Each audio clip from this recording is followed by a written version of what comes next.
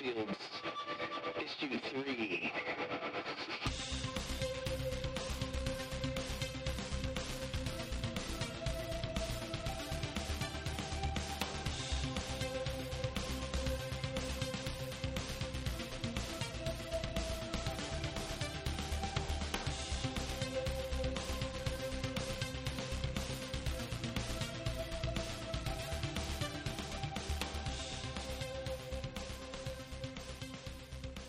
Hey guys, welcome to Mindfields. My name's Josh and Michael. This is my best friend Colin. We've got a lot to talk about today, and we just want to know, are you receiving this transmission? This transmission is coming to you. Is it coming to you? It's so coming to me. Bring the transmissions. Bring the transmissions. Guys, I got to let you know before we get started about all the comics we got to talk about today. I think I've got 5. I think you've got like 6 or 7. You've been on a roll this week, haven't you? Sort of, yeah. I have to admit, guys, I've always been a Star Wars junkie, but I have not been a Star Trek junkie until I met Colin back in 2010, and it wasn't until he described to me about how the warp drive worked, and until you develop it, you cannot be part of the Federation or even be contacted. That's when I fell in love with it. However, I've seen all the movies. However, I have not watched Next Generation, and I've been watching it like someone that smokes crack on a heavy dose of crack that wants more crack. It's awesome. Oh, crack. I love that crack. I know that crack. He made me promise to watch it in a row, also not to cheat and look on IMDb and find out any spoilers, despite the fact that I don't know how I feel about this Q character at the moment. Man. It's a lot of fun, because the joy is I'm watching him on Skype right now, just to smile on his face when he mentioned that, because he just knows all this stuff that I don't know. A lot of people don't know he's actually the one that actually took care of and managed and founded the Star Trek auction back in L.A., because he was the guy. Well, I'll tell you, I mean, I don't know about founded, but yeah, I can go in on. I can talk about this a lot. He got to dress up for months in a dark warehouse all by himself with everything you can imagine, and they erroneous. It all. But so I've been watching Star Trek, and I'm on episode, I believe, episode 1, season 1, episode 9, Hiding Q. Oh yeah, it's a lot of fun. And if you guys hear me clicking, it's because I'm going to Memory Alpha, and I want to double. I got to fact check everything. Do it. I like when I can hear our keyboard clicks in this and stuff like that. It just even though I have a touchscreen monitor, but no. Let me clear that up. Really, what Joshua is telling us all, our subscribers and our listeners and our readers, is that I was the project manager for the It's a Wrap Star Trek auction in Los Angeles from 2006 to 2009, and before that I was working with Mike and Denise Okuda while they researched Star Trek props, costumes, and set dressing for the Christie's auction that happened in 2006, October. And before that, I mean, I was working in film in my home state, and before that, I had watched Star Trek my whole life with my dad. We watched the movies, and then if the original series was on, I would watch it. But really and truly what it amounted to was that in college, I would leave my house, and I would come over to my parents' house and do laundry and watch reruns of Next Generation, then new episodes of Deep Space Nine, and then new episodes of Voyager, and then reruns of the original series on Sunday nights. That was just how they were playing it, and so it was just a massive Trek dose on Sunday nights. Sometimes peppered in with the X-Files, and oh my God, I loved Space Above and Beyond. That was what I couldn't wait to watch that every week for that one tragic season that was on.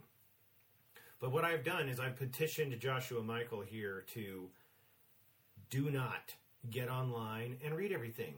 Imagine Americans if you could go back in time and watch Next Generation, maybe Deep Space Nine and Voyager and even Enterprise, anything, in whatever order you want to, for the first time. Because I remember these guys when I was in high school that had seen this ridiculous movie, and they were like, oh, we can't wait, you've never seen it, we can't wait for you to watch this. You know, you still encounter people, like my most recent girlfriend had never watched Star Trek or Star Wars, and I kept thinking, this is going to be great. I mean, how could you not like this? And we're beyond that now. Like, the opportunities did not exactly present themselves. Joshua Michael gets to watch Star Trek from beginning to end, never having watched it, but being vaguely aware of all of these characters. Everybody's heard of Worf. Everybody's heard of Picard. People have heard of Data. Data is a big deal to me right now because of what I'm reading. Because we talk about the road to WrestleMania. We're on the road in Marvel to 2020, and I hope they're really going to do something with that. We talked about that in the last podcast. I want everybody to be aware of what this could possibly be, and we don't have any inside track stuff on that. So Data is very much like Machine Man, and that's something I'm very excited about right now. But anyway, I mean, Star Trek The Next Generation. What are your takeaways immediately? The fact that I can't stop watching it, it hooked me better than, like, The Punisher. I wasn't hooked on violence. I wasn't hooked on over-violence, ultra-violence, whatever you want to call it. Mm-hmm. And I liked the thought process. These people have to think their way out of everything. And especially because lately, about a month ago, I downloaded a 3D chess game on my iPad. And I've been playing it incessantly, constantly increasing the difficulty mode. And especially when Q was saying, it really, I loved when Q said that you can really tell someone by how they attack. Uh-huh. And I think to myself, that's why the computer knows that it can beat me all the time, because I'm always going, for blood. That's not what he's doing. I really like Q. I haven't decided if I like him or not. I have the distinct inkling I'm really going to like him. He's definitely one of those, I don't want to call him an anti-hero, but he's something that's a little bit beyond our consciousness that really just likes to learn and test things. And that really intrigues me, especially Picard. I love Data. Natasha, oh my God, we're going to have to tag her in this podcast hashtag. Maybe we'll get her attention because, oh my God, is she beautiful. Yeah. I did cheat already, so she's only in 33 episodes, which makes me sad because there's 128 episodes, something like that.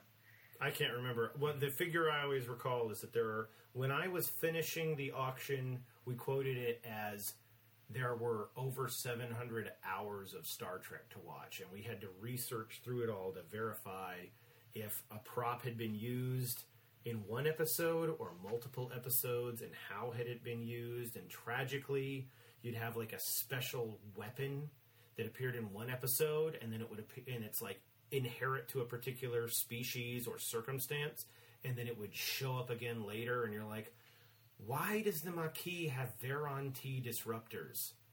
And I know you don't know what that means, and God bless you for that. I'm so excited to experience you experiencing this for the first time.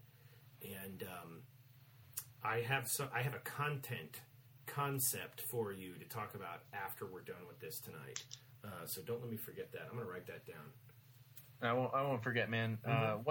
It's one thing I've always thought if I ever had kids that I can't wait to show them the original Star Wars trilogy to enjoy it through their eyes, and feel it, because God, I would do anything to feel that again. The first time you fell in love, the first time you got to kiss someone, the first time you saw Star Wars and Vader. And it's funny because now Vader's not so scary, but when I was a kid, Vader was a villain. Totally. He was so something to be. He was a boogeyman. I had bad dreams about him all the time. All the time. And that's not the case anymore, which is fine. But, we got to experience something the way we got to experience it. It's not the same anymore. I did get a little bit of a dose of it during Rogue One at the end when Vader showed up in the tunnel and just the light slightly shone on him and Oh my god! lightsaber on and just murdering and cutting these guys down as they're like, help us, and trying to get the information out of that little corridor, lead the taking off from the ship to Leia, and it's Hope. But that murderous scene, that is Vader. That was what I think we'd all been wanting. That Vader in the armor with the red lightsaber, messing people up fierce. I would take a movie of watching him kill off the remaining runaway Jedi. We as a person who played the West End Star Wars role-playing game, that was always the threat. If you guys don't rein it in, I can find a way to get Vader here, and you're not going to live.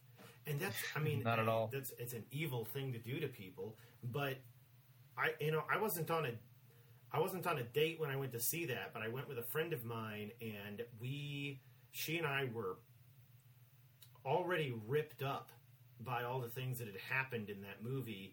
And then to get to that point, we were openly weeping in the theater, and we weren't super comfortable with one another, but it was happening because we were experiencing that problem simultaneously.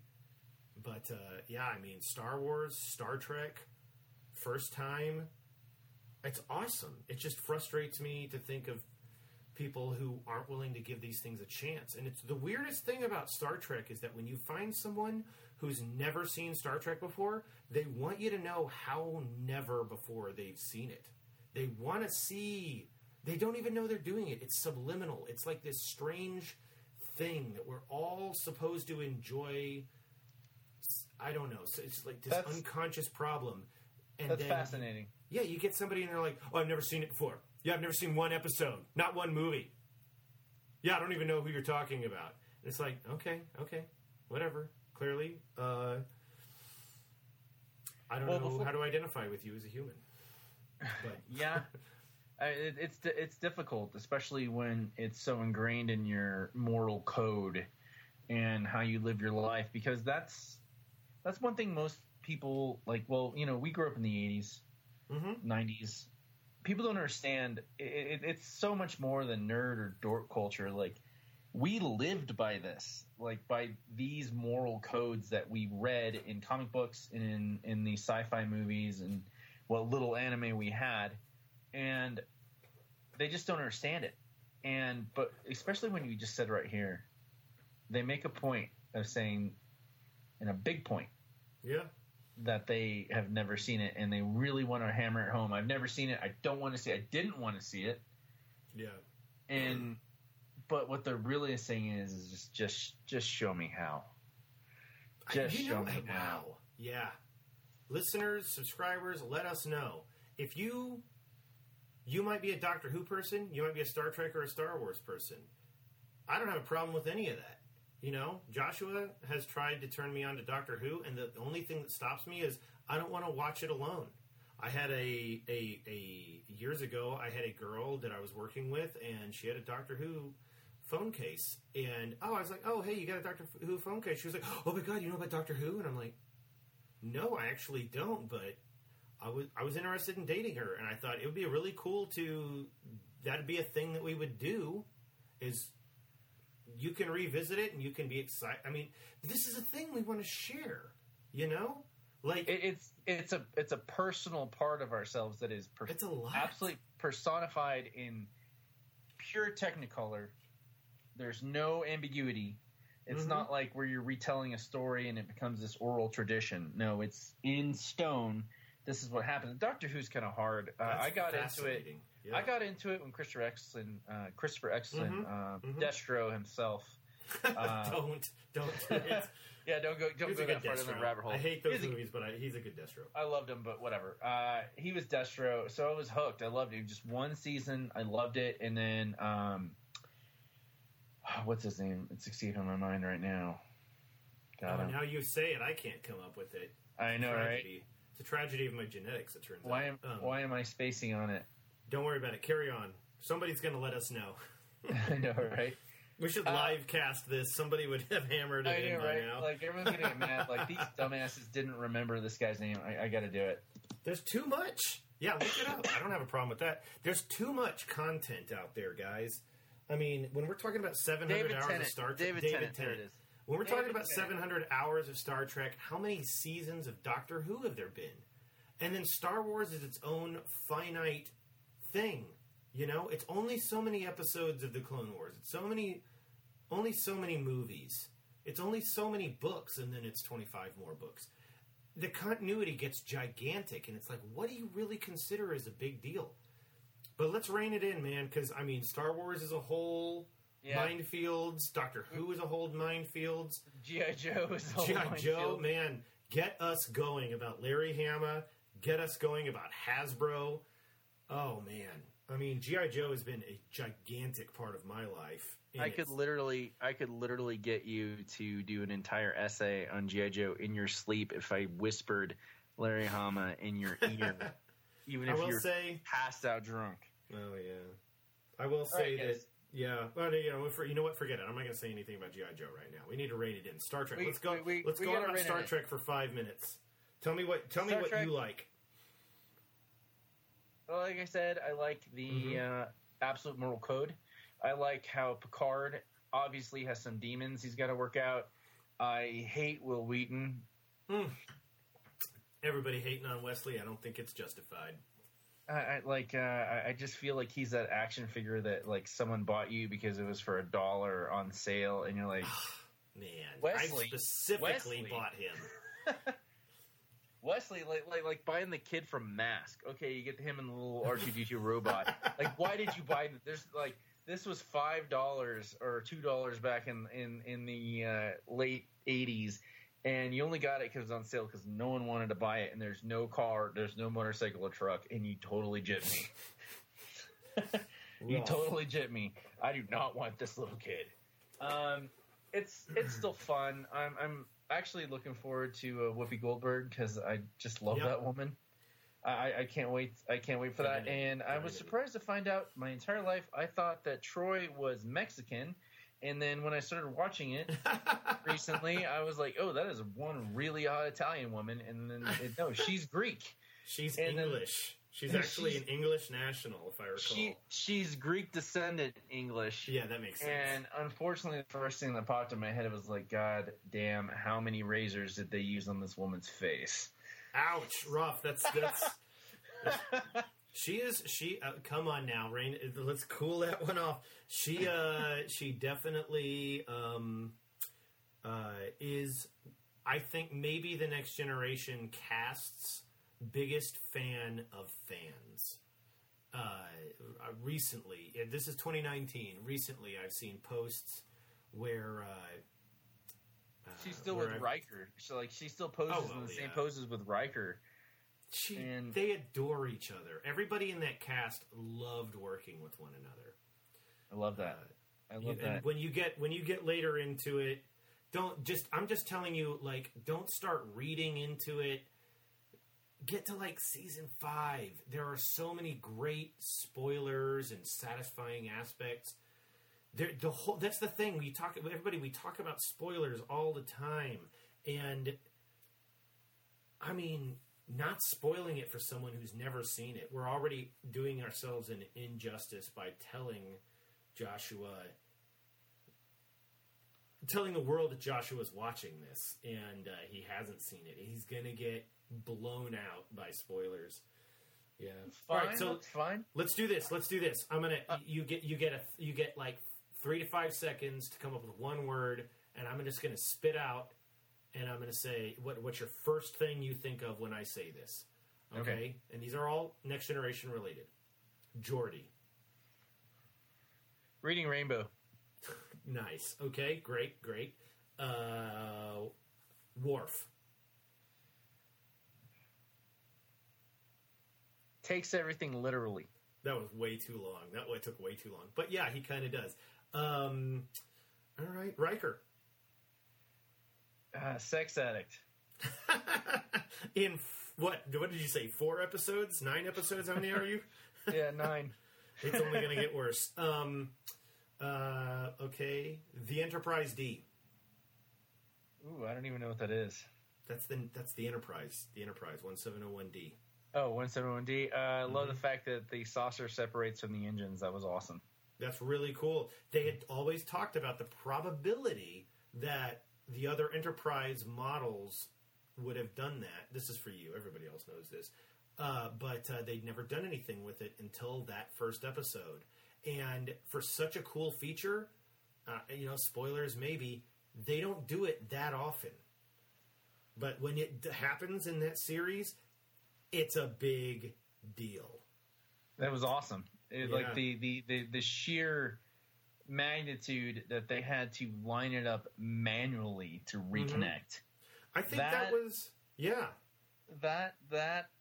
that was good. That was something that really it was such a good writer way to instill trust, because, dear readers, doing issue number 1 or episode number 1 is exceedingly hard, and in order to enjoy this group of misfits traveling, the galaxy, you gotta instill the trust. And that was such a good way that the writers started it out, that they could have that trust in one guy. And as they get the trust in Data, I love his little quips with Riker. It's so much fun. And, you've got Will Wheaton. Even though I like to hit on him, I do like his character quite a bit. And I totally would have been. Nice. Yeah. I'll tell you what, in person, Will Wheaton is one of the coolest guys you're ever going to meet. I've heard that, man. I've heard that from a lot of different sources. That guy is absolutely a total sweetheart, will sign anything you want, will say whatever line you want him to say, take any photo you want. And I love that, especially when you told me that Bill Paxton will say, "Game over, man," to anyone, no matter where he was. And, just so happy that someone would recognize him. And so thankful for that sort of fame. Bill Paxton, though, God rest his soul. God rest his soul. Oh my gosh, what a tragic loss. Actually, I had Nightcrawler on the other night for a minute. Did you watch that movie, Jake Gyllenhaal, Nightcrawler? No, I didn't. I really wanted to. I would have loved it. It looked promising. I think it would have been a lot better if they'd staged it in the 40s and made it like a hardcore noir. Oh man, that's an interesting point. In white. That's an interesting point. It lacked that point. Yeah. Even though I didn't see it, I saw the trailer and I'm like, why isn't this in black and white? Why isn't the 40s? That was the first thing that popped in my head. But let's move on to the comics, guys. Let's progress. Let's move on to the comics, because I am so eager to absolutely drop a huge steaming load of crap on the new issue of Hit Girl number 1, written by Kevin Smith. Ugh. And Kevin Smith. Sorry, the folks, artist, not a fan. Pernille Oram. The last 6-issue series of Hit Girl was really cool. She's in Rome, taking down a Catholic mafia. It was a lot of fun. I mean, it was a knockdown, drag out. You read it in 5-10 minutes, no big deal. But this one actually offended me, but not in the triggered way. The cover is ugly. Like, how did you not? I saw the variant and I saw this one. I'm like, how? This is terrible. This is bad Photoshop. It's so bad. I feel like someone did it in Microsoft Paint. Is it Hit Girl Season 2, by the way? Image Comics, Hit Girl right? Season 2, yeah. Okay. Image Comics issue number 1.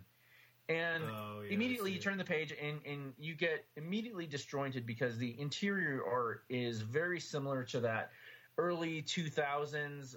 America is getting really into manga, like overly pastel flats with hardcore washes going over it. And there's no dialogue in this. There's maybe like 2 things of dialogue, and they showcase a school shootout, a school shooting, like some jerk show up in trench coat and start shooting people, and it looks ultra violent, and Hit Girl just smashes through the window magically because she just knew these guys were going to be there, and she cuts this guy's head off.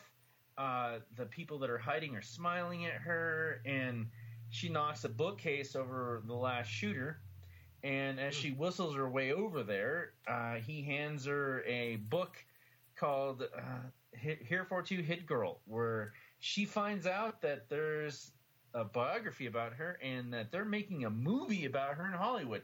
Oh, ding, ding, ding, ding, ding. What happened in 2001 when I was in college and I got free tickets to go see Jay and Silent Bob Strike Back?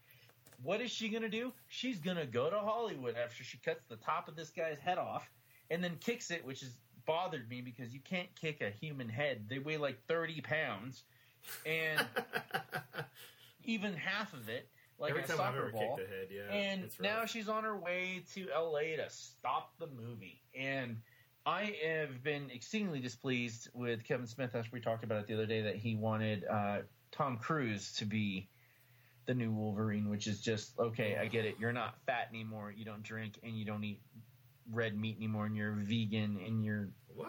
you Is had he a not heart heavy? attack.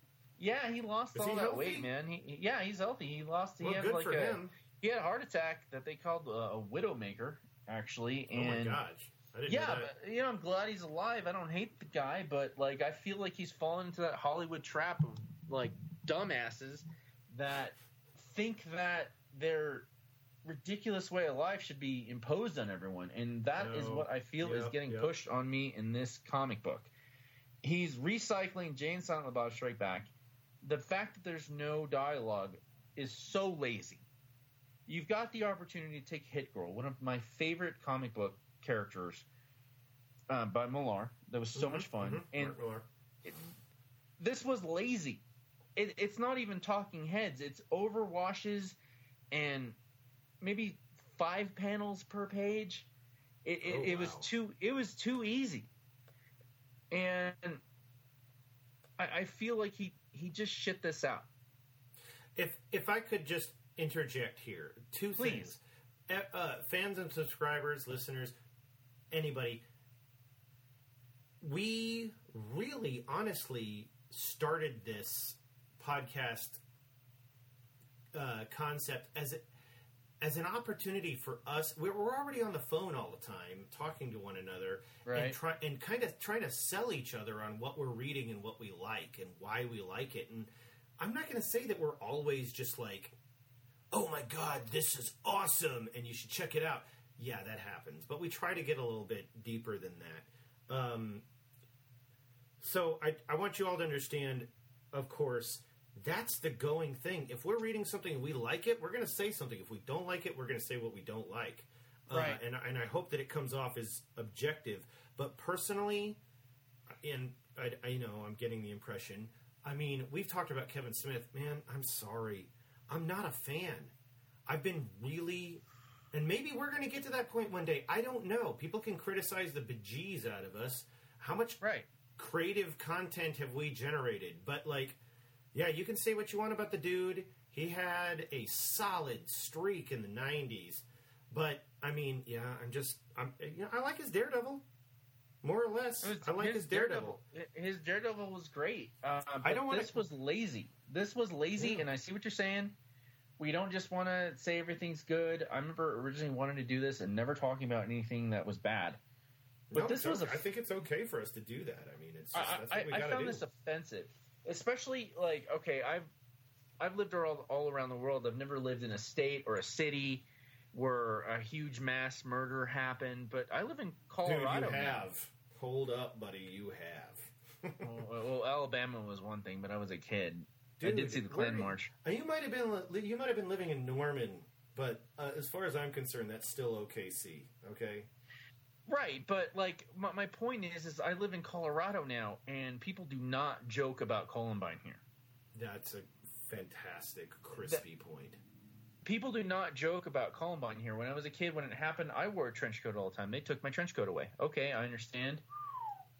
Big deal. I had to get a new coat. But here, there's no such thing about joking about school shootings. And then I'm not saying that Kevin Smith was joking about a school shooting.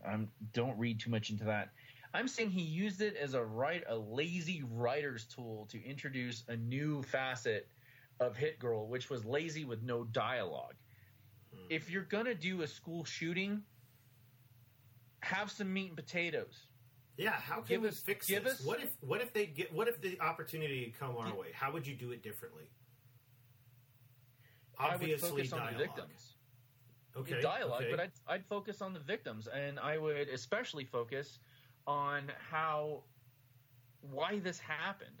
I would want to know and get into these kids' head why they would want to go and kill their fellow human beings, their fellow children, that would solve some sort of problem, some high school problem. I mean, I'm 36. You're what, 42? Yeah. I don't admit to that often, folks.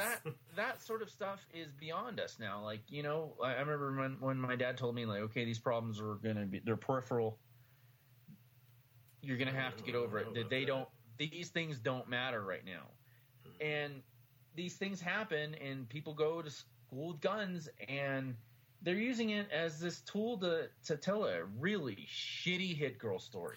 Dude, for real, if this is the number one. If the number 2 issue doesn't continue to delve into this situation, it is a total blow off, and that's an unfortunate That's an unfortunate failure of an opportunity to make a serious point about something that is absolutely prescient. Agreed, and especially after I know that Kevin Smith can delve into those things. I've seen his movie about trying to make the new Superman movie with Nick Cage and Tim Burton. That was fascinating. That would have been awesome. Okay. I've seen him talk about his trials and tribulations and trying to get Jay Muse off of heroin. Oh my! This guy has it in him. Yeah. This guy has it in him. So this is disappointing because he hasn't gone the distance. Are you willing to give issue 2 an opportunity in an effort to see if there's a grand scheme? I absolutely will.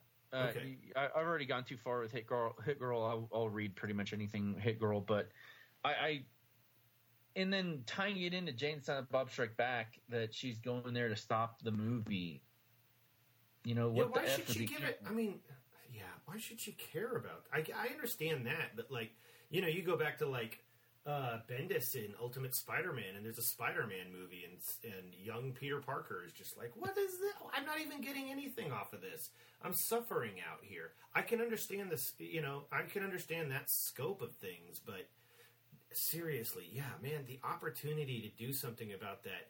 A school shooting got people.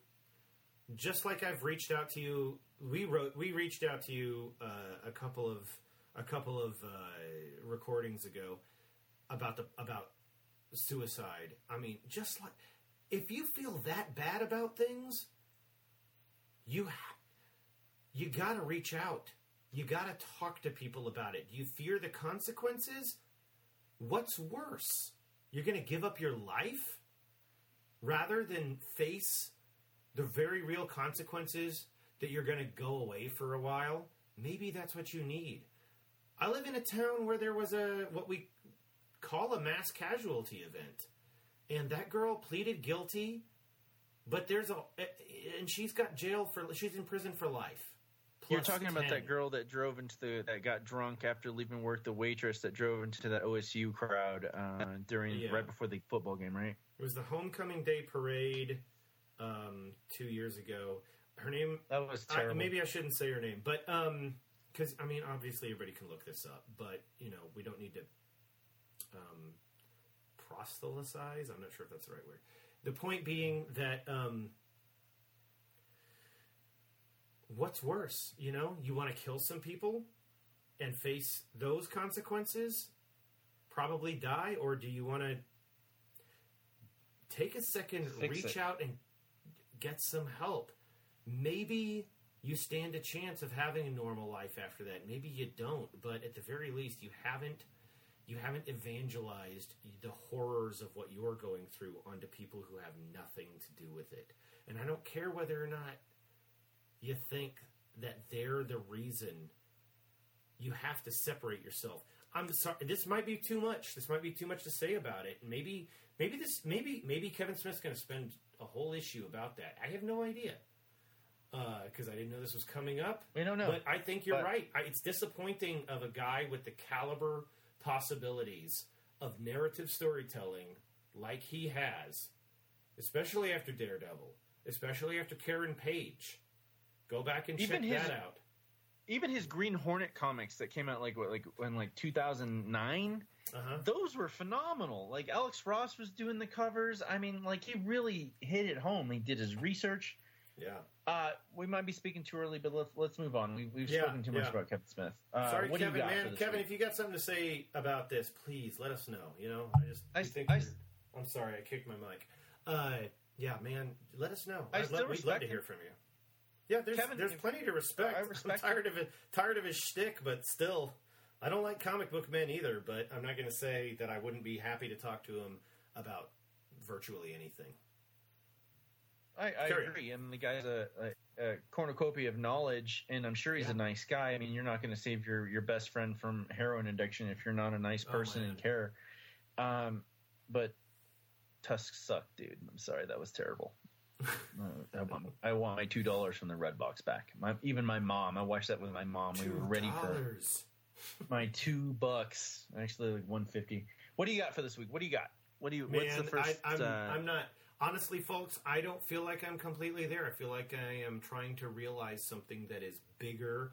Honestly, I went to my local shop, Legendary Comics, Stillwater, Oklahoma. Not to say I wouldn't be going to any of my old shops if I didn't live there.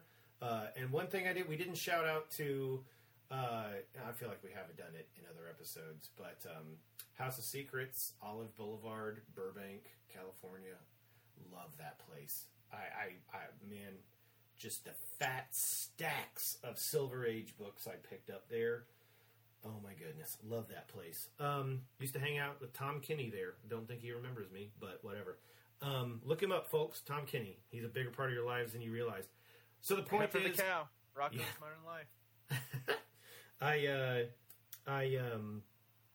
used to go there with Cody. Cody, I don't know. Cody, my best friend Cody, when I lived there in Burbank. Cody Rhodes? I'm afraid not. That's a totally different Cody. Long story long, I'm reading stuff that is not nothing that I subscribed to came out this week, and so I picked up some back issues, mainly based on our previous podcast. Joshua was kind of dissing the new Tony Stark Iron Man number 8, and I read it, and I saw all of this stuff that ties into, like I said at the beginning of our podcast 2020, I got super excited about it, and I pulled out all of my Machine Man books. Consequently, I found out that I do not have an issue 18 of Machine Man, the Living Robot, and I had my original appearances of Machine Man in 2001: A Space Odyssey, numbers 8 through 10, and I reread a bunch of stuff this week. Of course, one of my favorite books ever is Machine Man 2020 by DeFalco, Herb Trimp, Tom DeFalco, Herb Trimp, and Barry Windsor Smith. Also, Larry Hama, series editor. Say those 3 words again. Barry Windsor Smith. Larry Hama, series editor. Big fan. And so, I mean, I'm reading a bunch of what I could only quantify as definitely Bronze Age stuff right now. I'm not ready to go into it and start explaining that, except to say that the 2001: A Space Odyssey issues, written and drawn by Jack Kirby. Man, I grew up watching 2010, the year we made contact. The year we make contact. Now, say that again and hear me. Just listen to me. 2010, the year we make contact. I don't care if you've seen 2001, if you can't stand it, if you think it's the best thing ever, because I know a lot of actors who think that is an actor's movie. I know a lot of directors who think that's a director's movie. I know a lot of people think that's one of the best movies ever. I have gone through it, and it is trying. It is an endurance challenge. I'm not going to say watch it. Yeah. I'm not going to say it's... I've tried to watch it sober and high, and both times it was difficult. Well, you had tried to watch Encounter at Farpoint, at least hammered, and you watched it not the other day, and you loved it. Let me just say, I grew up because I was a child in the 80s watching Peter Hymas 2010, the year we make contact. And that secondary title is what says it all. You have to have the sequel to get to that point, to know where it goes. And I read that book. I was living back here after my stint in LA, and it was coming up on 2010, and I said, I'm going to do this. And I read 2001, and then in 2010, I read 2010, and I got to live to the next one. I can't remember what it is, 2032? I can't recall what it is. It might be 2063. But 2001, A Space Odyssey. First appearance of Machine Man. A character that is impossible to take seriously any longer. But in this book, he is the most... I don't know what to say. I mean, he is hurting in a way that people hurt. And I'm not going to say that it isn't silly in some spots, especially in the second in issue 9 and 10. But especially with the little kid character, and especially with all the little call-outs to actual Marvel comics and superheroes. But man, I gotta say, wherever 2001 was going before Machine Man, this is a chapter unto itself, and I don't know where it went after that. I need to get the entire series and check it out. Machine Man is X-51 of a robot series. X-35 is breaking down because it can't wrap its head around. It goes crazy, basically, and it's killing military personnel on the base where it's been developed. And they say, we've got to stop the program, and the only way we can defeat these things is to detonate the bomb that's planted in each of them. And so they kill all of them except X-51, who had been sent to a world-renowned researcher, Dr. Abel Stack, who raised X-51 like a son to be named Aaron Stack, and was given a face. None of these robots had been given a face. And Aaron Stack accepts the fact that he is an android, but he cannot be told that he's not a fully realized person. And he knows he's better, but why should he pretend that he is if he is? He's going to go along through his life trying to be part of the human experience. But he gets captured, and his face is taken from him by the villain. And therein, he experiences the monolith. A monolith of 2001. And when you think about that monolith, man, in the movie, it's kind of a Stargate. It'll take you somewhere. And we can't know where that goes unless we read those books, because we haven't penetrated past that one movie. So you've got to read those novels. Arthur C. Clarke, everybody. But he sees the monolith, and we don't know what it tells him. But I desperately want to know. And then, if you get into Earth X, many years later, the monolith appears to him again. And it appears to him multiple times. I'm fascinated to see where it's going to go. You know, the story of Machine Man. The tragedy is that Machine Man becomes something that we can't take seriously, especially when we get into Warren Ellis's Next Wave Agents of Hate, which was so much fun. Nevertheless... I was so happy you lent that to me, man. That was so good. Yeah, I was reading that when I was in Burbank. I was buying those at House of Secrets. And then I picked them up in trade paperback. And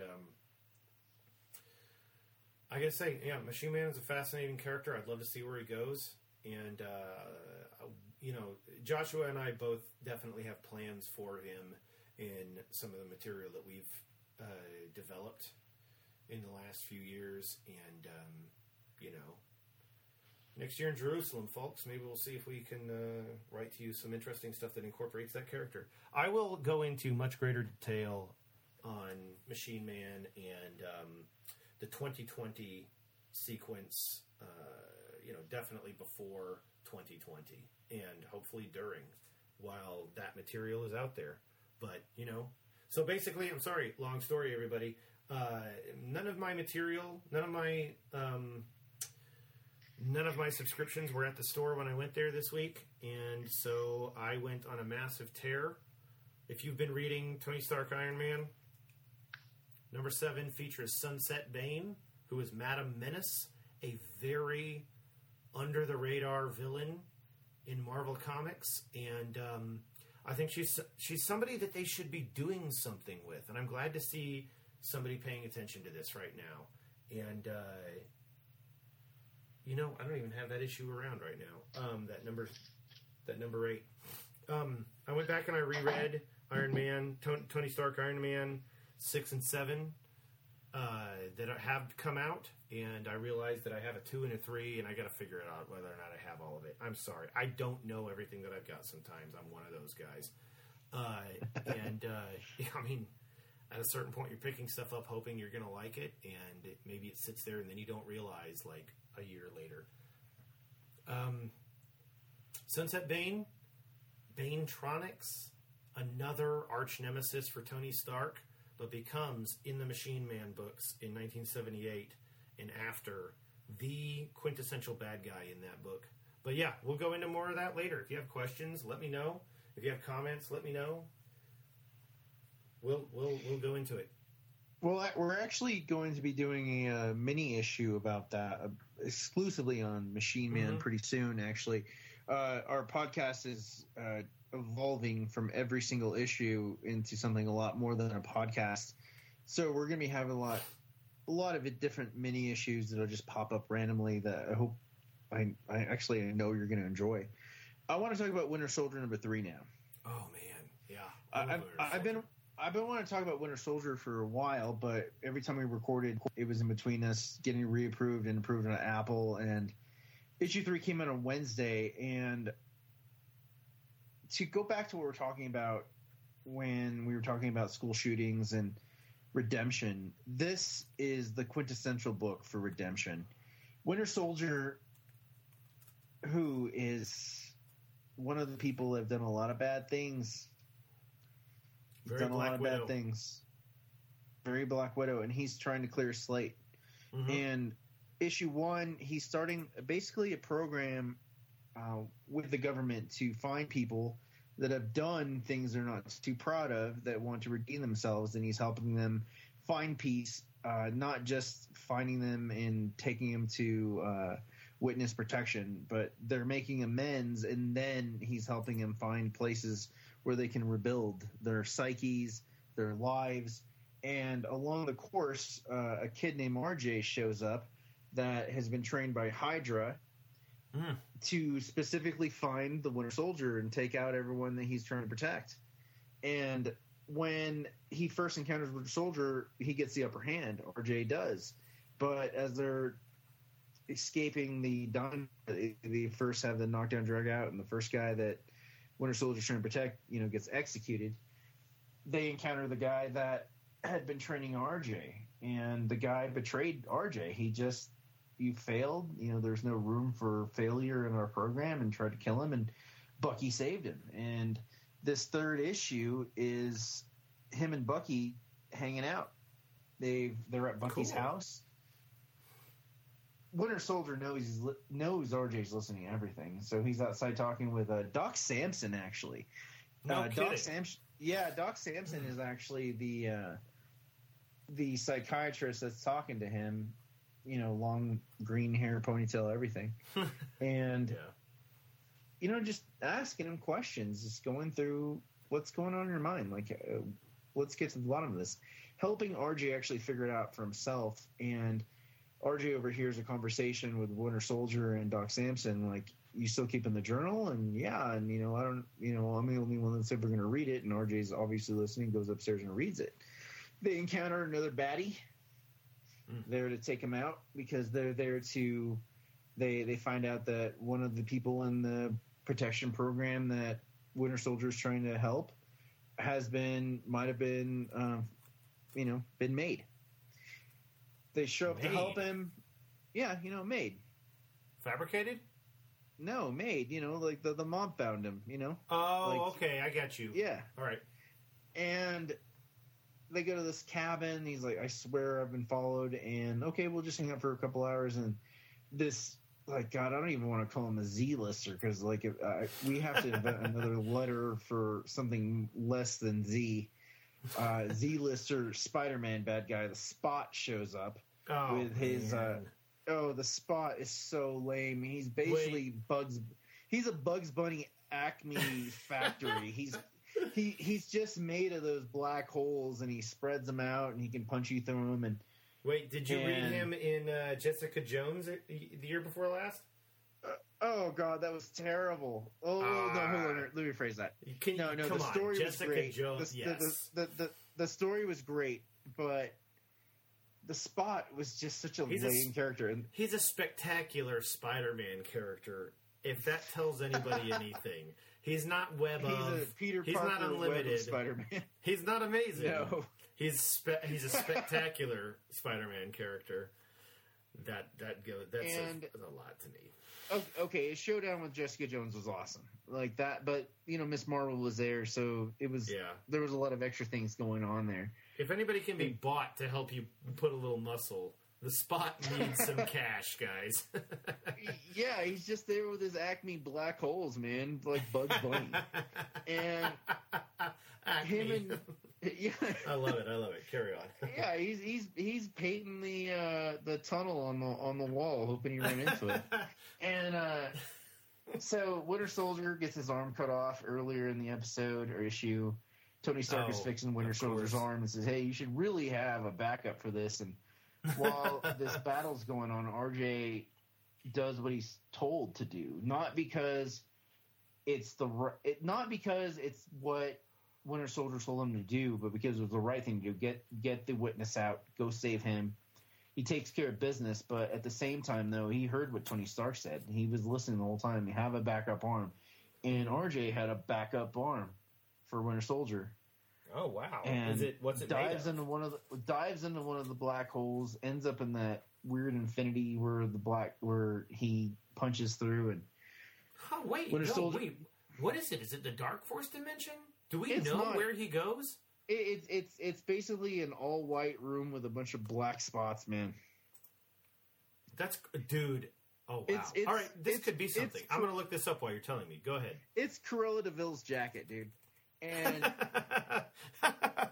that's where the Spot hangs out, and he's got Winter Soldier on the ropes, and RJ shows up to save the day with the new enhanced Winter Soldier arm, hooks it up, and they take care of business. But my takeaway from this is that it doesn't matter how much of a piece of crap you feel you are, or that especially if you were born into being it, you can always change your story. Oh, I love that. Yeah. And what made me so sad when I was buying it on Wednesday, George over at Muse Comics in Colorado Springs here. What's up, George? What's up, Amanda? What's up? Was that I was like, make sure this is my pull list, and he's like, "Oh, dude, I heard it's really good. I'm sad it's a limited series." I'm like, "Oh, dude, don't tell me that." I was expecting this at least go on for a year. Hey, man, I'll tell you what. Lately, I'm not gonna lie, the best Black Widow books have been 6 parts. And I agree. That's gone on for most of a decade. I don't know why they wouldn't do that with the Winter Soldier. I mean, we had that Phantomex book a few years ago that unfortunately was gnarly. Yeah, unfortunately that only lasted so long.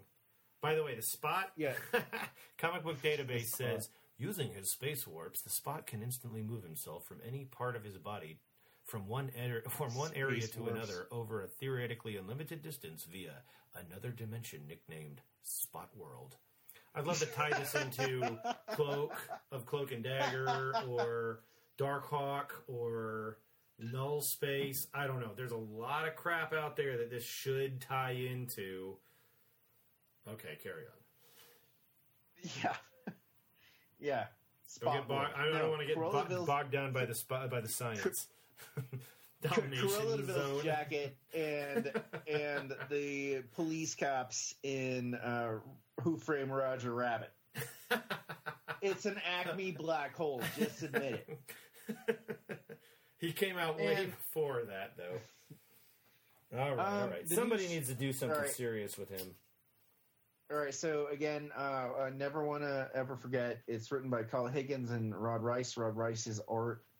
It's not Talking Heads, which it's I can't tell if it's digital, but it definitely appears so. It looks like digital watercolors.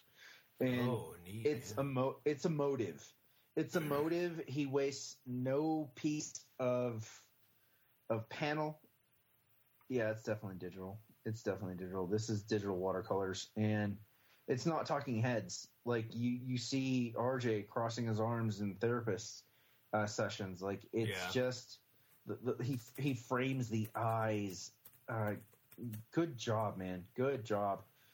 Before we move on to whatever else you're reading, I want to talk about the new Spider-Man, Amazing Spider-Man number 15. I'll go for written it. by, let's see here, Nick Spencer. Thank you, Nick Spencer. Again, more glories. Loved it until it got too convoluted, and I'm a little saddened because Chris Bacallo is doing the pencils. I love Chris Bacallo's work, but Ron Otley was supposed to be hands-on on this, and it worries me that if they've got a D-lister or C-lister artist to do like a filler in between while he gets caught up, that's one thing, but Bacallo's doing it now, which worries me that there's some trouble behind the scenes, which is fine. I'm sure he'll get it together. I mean, like, he worked for McFarlane for a while, he worked for Kirkman, I mean, all those issues of Invincible, but it's Spider-Man. He is trying to save Aunt May after the Rhino ran through the restaurant she was eating at in Taskmaster, and that little ant guy show up to capture the Rhino. And Spider-Man doesn't care. Rhino's captured in this like bubble. Taskmaster's taking him away, and he's pleading for Spider-Man, "You're my friend, help me," and he doesn't care because May's in there somewhere. And as he's going through the rubble, he gets through into the basement, and he has nothing to worry about because May is already on it. She's already has people bandaged up, stabilized. And my takeaway from this was an Uncle Ben takeaway. They mention it. Oh, really? It's kind of hard for me to wrap my mind around this because, yeah, Parker was raised by, Ben and May, and they instilled their values. You got to be a good person. They taught him, they obviously encouraged his work in school.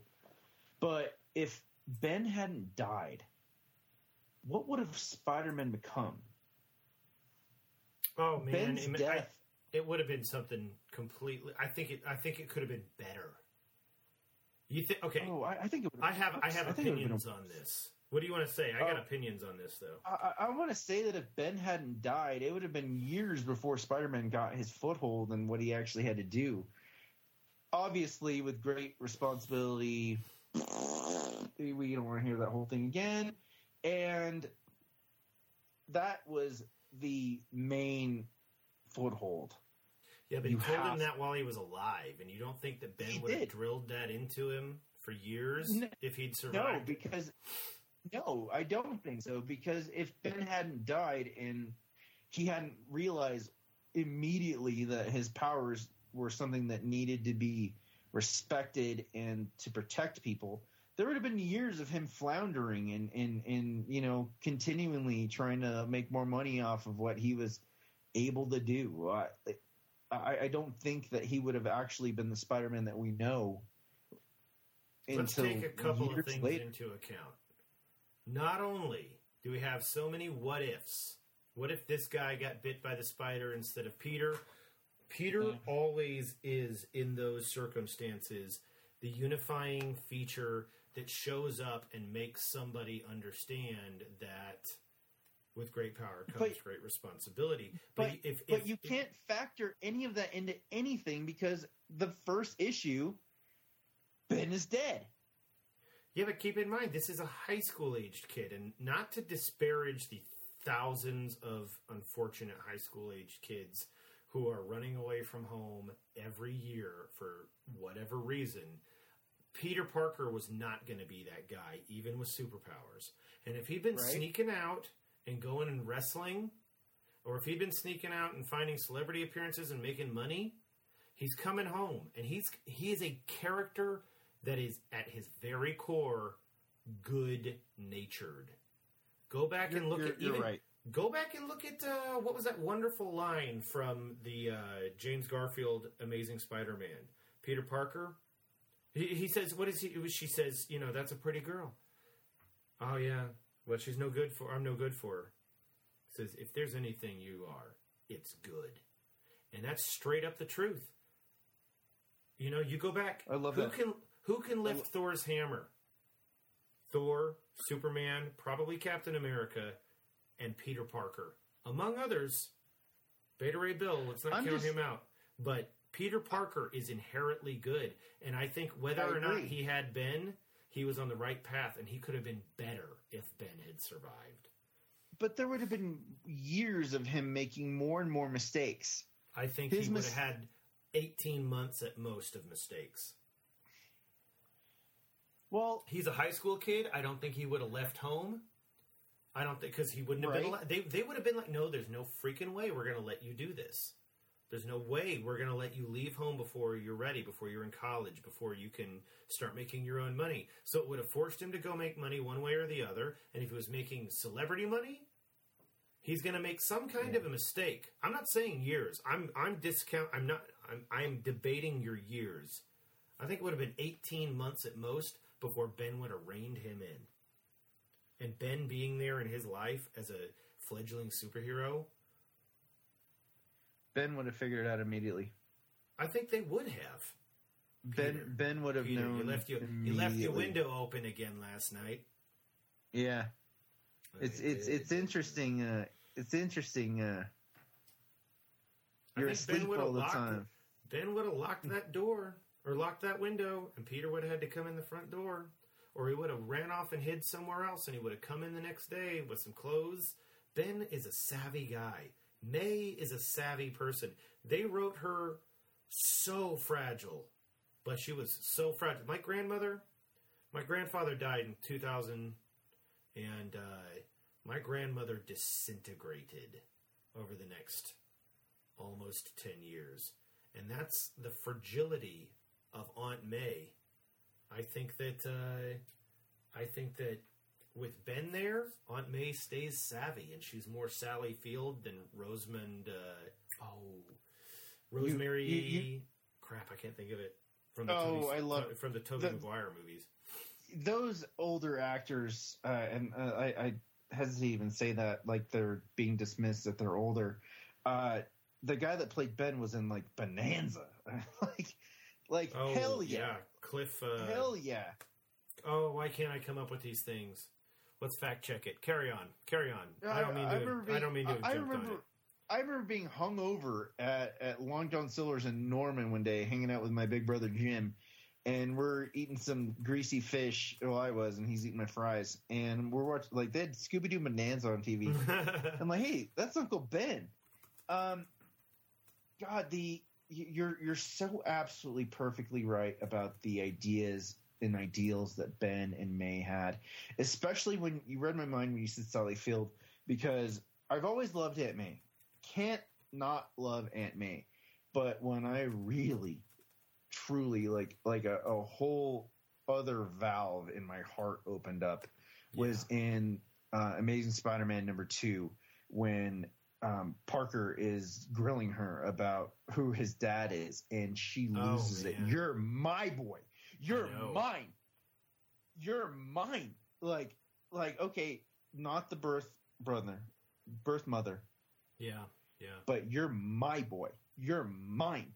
And her rage and her thought that something could happen that he would learn to make him not love her as his mother. That fury, that love. Oh my God, a whole other valve in my heart opened up. And God, I openly wept in that movie. It just froze me. Like that part in time just froze her. Such a wonderful actress, just bringing May alive to a whole other level. You're my boy. My only disappointment with Sally Field is that silly business. We gotta give Aunt May something to do during the power outage. And she's going to be a nurse, and she's like, okay, let's go. We got the power back on. Woo! And I'm just like, guys, we don't need this. I don't need this. So the city is without power. There's stuff going on everywhere. The focus is, I don't need this plane to crash. I don't need any of that stuff. By the way, folks, it was Cliff Robertson as Uncle Ben in Spider-Man 2002. Plus, and Rosemary Harris as Aunt May. Let's do a poll. Who do you like best? Who's the best Uncle Ben that we've seen? You know, Cliff Robertson, Martin Sheen. My God, Martin Sheen seemed born to play that role. It was really good. I was kind of pissed when they first cast him, and then when I saw it, I was like, I can't judge. That text message or that voicemail message that Peter eventually listens to. Crushes me. And then Cliff Robertson, that scene in the car, especially even when it's technically Ghost Ben Parker. I'm sorry, is it Ben Parker or Ben Richards? It's Ben Parker. Ben Parker. And that scene in the car before Peter goes out and the way he suffers from that gunshot wound. Before the car, when he's like telling May, I'll talk to him, and he's like, I'll give you a ride, and he gives May the nod. I've got this. I'll figure it out. Yes. This is my moment. This is my moment to figure it out and help the boy. Oh my goodness. This just freezes me, man. That and then, spot on casting. Both of those performers. A little bit more star power and gravitas for Martin Sheen. And then Sally Field, Rosemary Harris. Rosemary Harris, very authentic to the early, I'm going to say 1 through 100 Amazing Spider-Man issues, for sure. Definitely, I'm going to say Sally Field is more like an Ultimate Spider-Man, but I don't think we've seen an Ultimate Spider-Man on I did not even think about it that way. Hell yeah. Dude, Ultimate Spider-Man. Why the hell did I not even think about that?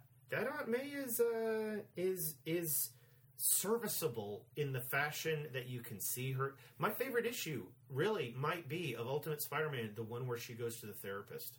I don't even remember what that one is off the top of my head. I got all this, and I got to raise a son in a city where there is a Spider-Man. Let alone all of this other craziness. You know? Oh my God, that writing. To take an issue and focus it on her, the cover, knowing what you're getting into, and then being like, oh my, this is something else. That dialogue. Brian Michael Bendis right there, Betty. Baby.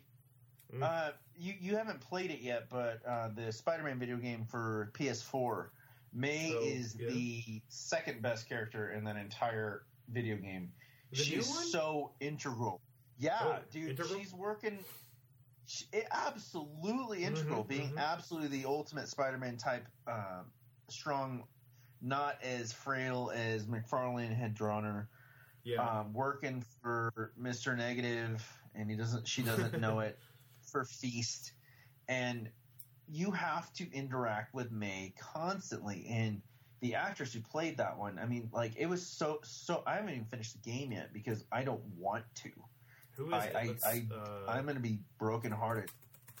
I'm going to be brokenhearted when this Spider-Man, for PS4. PS4 actress. Yeah, I got it right here. Let me pull that. They've got a lot of no names doing the work on this, and I hope they excel the same way Tara. Ouch, don't say that. Was it Tara Strong? They got I want Don't do that. That's rough. No, that's not that. It's not that they don't have. I'm glad they have no names because I hope they proceed. I hope they proceed in voice work the way that everyone that's worked on Futurama. Why I know Rob Paulson's name since Care Bears. Her name is Nancy Linari, And like I said, I can't say off the top of my head, but she's worked in Metal Gear Solid 2, and she's in Bones, and she's in The Social Network. She has some bit roles. I'm just gonna say that I'm only giving you a hard time about no names because I work in the film industry, and you get. Oh, well, that's nice. Thank you. I work in the film industry, and I like to do. I don't always get to do assistant director work, but they're the ones who get to work with the background performers or the extras, and I don't like to quantify these people as extras. I know that's the industry term, but it seems derogatory to me. It is offensive, isn't it?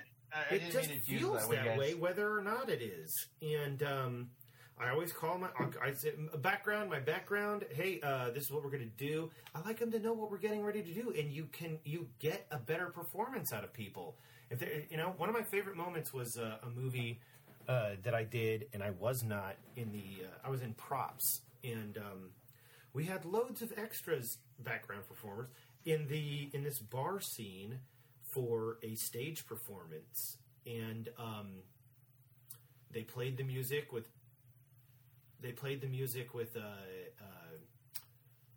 playback is what we call it when it's just broadcast through the speakers and stuff like that. And the AD, her name was Rachel. She got up there and explained what the circumstances were, and just these people were alive. I'm feeding all of these people false liquor and mixed drinks made with cola and soda water and false ice and stuff like that, acrylic ice, and because I didn't have silicone ice at the time, and they just lit up. And then I would go to a table and I'd tell people, like, here you go, blah, blah, blah. You just talk to them. They come alive. They're a whole different thing. And it's a big difference when it's in my market as opposed to L.A. Background performers in L.A., a totally different animal. But, yeah, I don't want to... I'm sorry. I'm not trying to diss. I definitely don't want to diss you in particular.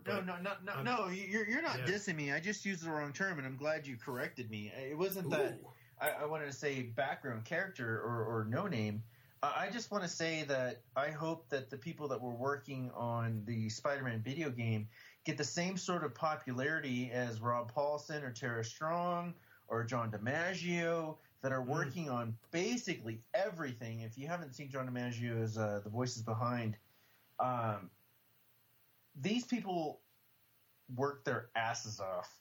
Yeah. And yeah. I hope that the up and comers, which I should have said, that's a very appealing phrase. Up and comers on this Spider-Man video game, which freezes me, and I have actually 3 different versions going on it. I'm basically 28% through the game, and in the original one I played, I'm 15% in one and 5% in the other because I just keep replaying it because I do not want this game to end. Mm-hmm. And I hope that the up-and-comers on this that worked on this reach the same sort of prestige as everyone that works on Futurama, that was on the short-lived Thundercats, Kevin Michael Richardson. Kevin Michael Richardson, that guy, he is one of the few people that is allowed the acclaim to have his name in the credits of The Simpsons, along with Chris Edgerly. There's 2 new names that they've added in the past 5 years, and they're the 2 only ones they've ever extra added. And they do a special little bit to add them as well, as along with Tress MacNeille that aren't in every episode.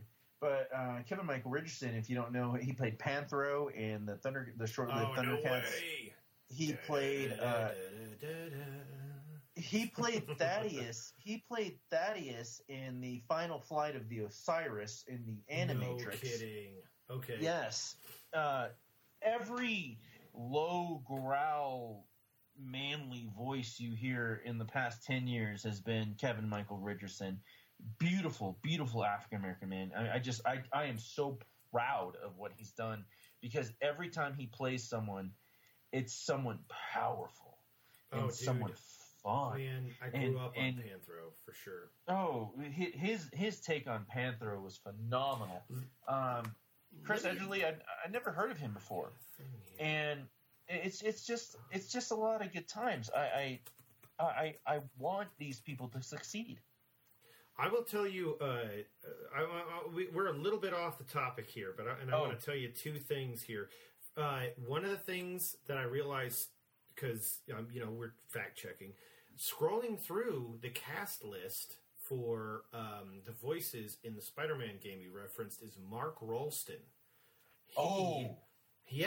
He is one of the main villains in the Shawshank Redemption. He's Private Drake, one of the two squad assault weapon riflemen in the Colonial Marines in Aliens. Him and Vasquez, Jeanette Goldstein. He's also an agent. He's also in Rush Hour, and he's in The Departed, among other things. I mean, just check out that guy's IMDb. He's even in season 7 of Star Trek: The Next Generation. He's a Starfleet officer. You'll see him and you're gonna go, what? I mean, it's just he's gonna come out of nowhere. But and then I lost the second point. No, I've got your second point here. A lot of people don't know this, but that shithead guard from the Shawshank Redemption, the one that Andy does the taxes for, that's Clancy Brown. Clancy Brown, the Kurgan. He's the Kurgan. Clancy. Love that Clancy. He's in everything. Pet Sematary 2. Starship Troopers. Zim got the bug. Zim got the bug. That's Private, sir. Carry on, Private. Sir. Oh my God. Oh God. Clancy Brown. Put your hand out. He's on that new. They've been, dude. I cannot watch the Goldbergs. It's funny because it's in the 80s. So what? And but there's some new series where the daughter on that show is a teacher in the 90s, and Clancy Brown is one of the teachers. I watched 10 minutes of it and then felt like an idiot for watching that. Yeah, I just don't. Mr. Clancy, he's in SpongeBob SquarePants. That's right. He's Searcher in Thor Ragnarok, dude. Searcher. Yeah, Searcher. Sooter. Oh, okay. Yeah, he's the flaming head guy. It's Sooter. Yeah. It's yeah. That makes sense. Well, I mean, if we're gonna do this, I mean, Clancy Brown. You're gonna bring up SpongeBob SquarePants. I'm gonna say Tom Kenny, who I referenced earlier, is the voice of SpongeBob SquarePants. Heifer Rocco's Modern Life, eating too much pasture puffies, baby. Okay. All right. Where are we next? We were talking about Spider-Man. Let's do a poll. Let's do our poll. Readers, subscribers, listeners. Who's your favorite when it comes down to you got your Aunt May's and your Uncle Ben's. You got Cliff Robertson and you got Martin Sheen as your Uncle Ben's. You've got Rosemary Harris from the original 2002 Spider-Man, 2000 whatever for Spider-Man 2 and 3. And then you've got Sally Field in your Amazing Spider-Mans 1 and 2. And then you've got Marissa Tomei in Captain America Civil War and Spider-Man Homecoming, and coming soon to a theater near you. Clearly not a big pile of ash that disappeared in the ether. Marissa Tomei as Aunt May. And right, God help me, I really would love for them to say at the beginning of Spider-Man Far From Home, the events of this movie take place before Avengers Infinity War. Because, what a ridiculous spoiler alert to advertise a new Spider-Man movie before Avengers Endgame. Just what a tragic misstep, unless they're really going to do it right. Hey, if you want to do that, then you get mad at Lego because all the Lego figures get leaked. I'm a massive Lego file, and I have not seen any of that yet. All I've got, the most recent, I picked up the Captain Marvel set, which I got a review on my Lego channel. But there's a leak on what Captain Marvel, her character's going to look like in Infinity War Endgame on Lego already, and then what Thanos' new armor is going to look like in the new movie, because they, those like 12-inch Barbie type dolls they make. But let's move on. I need you to I need you to fact check me on this, because Sure, go crazy. One of my favorite comics this week, and I'm actually not going to give anyone any spoilers on this one because it's that damn good, is the Wonder Twins. And Mark Russell wrote it. Mark Russell, if you guys don't know it yet, if you did not read the Flintstones that came out last year, you messed up. You told me about that, and it sounded awesome, honestly, and I've never been a fan. If you didn't read the Flintstones DC series from last year, you effed up bad. The social structures he conquers, and if you don't mind me asking to look this up real quick, I'm fairly certain Mark Russell is the one that did Uncle Sam with Alex Ross doing the covers. Uncle Sam, U.S. Uncle Sam exactly from Uncle like Sam, I want to say early 2000s, where Uncle Sam is like waving at you, "I want you." Yeah. The Wonder Twins, I don't want to talk about it too much because I don't know that much about the Wonder Twins, so I got to do a lot more research. The first issue was phenomenal. It was a lot of fun. The artwork wasn't talking heads. There was a lot of Easter eggs, and even if you don't know what's going on, you can tell, what's that? I need to look that up. His writing is superior. He takes so much care into every panel, into every dialogue bubble, to make sure that he gets his joke across, he gets his reference across, so much so that, like, even if it's part of regular dialogue, you're going to think, wait a minute, there's something else going on here. I need to look this up. There's something here I need to look up. He did it in the Flintstones all the time. I'm fairly certain he did Uncle Sam. And it's a lot of fun. It's $3. Just go get it.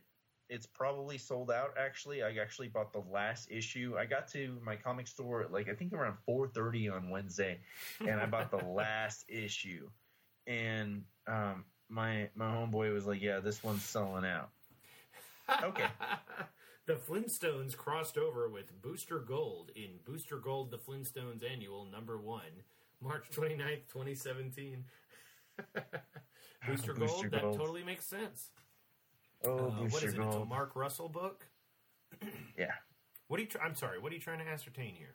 What was he the one that wrote that Uncle Sam comic that Alex Ross did all the covers for?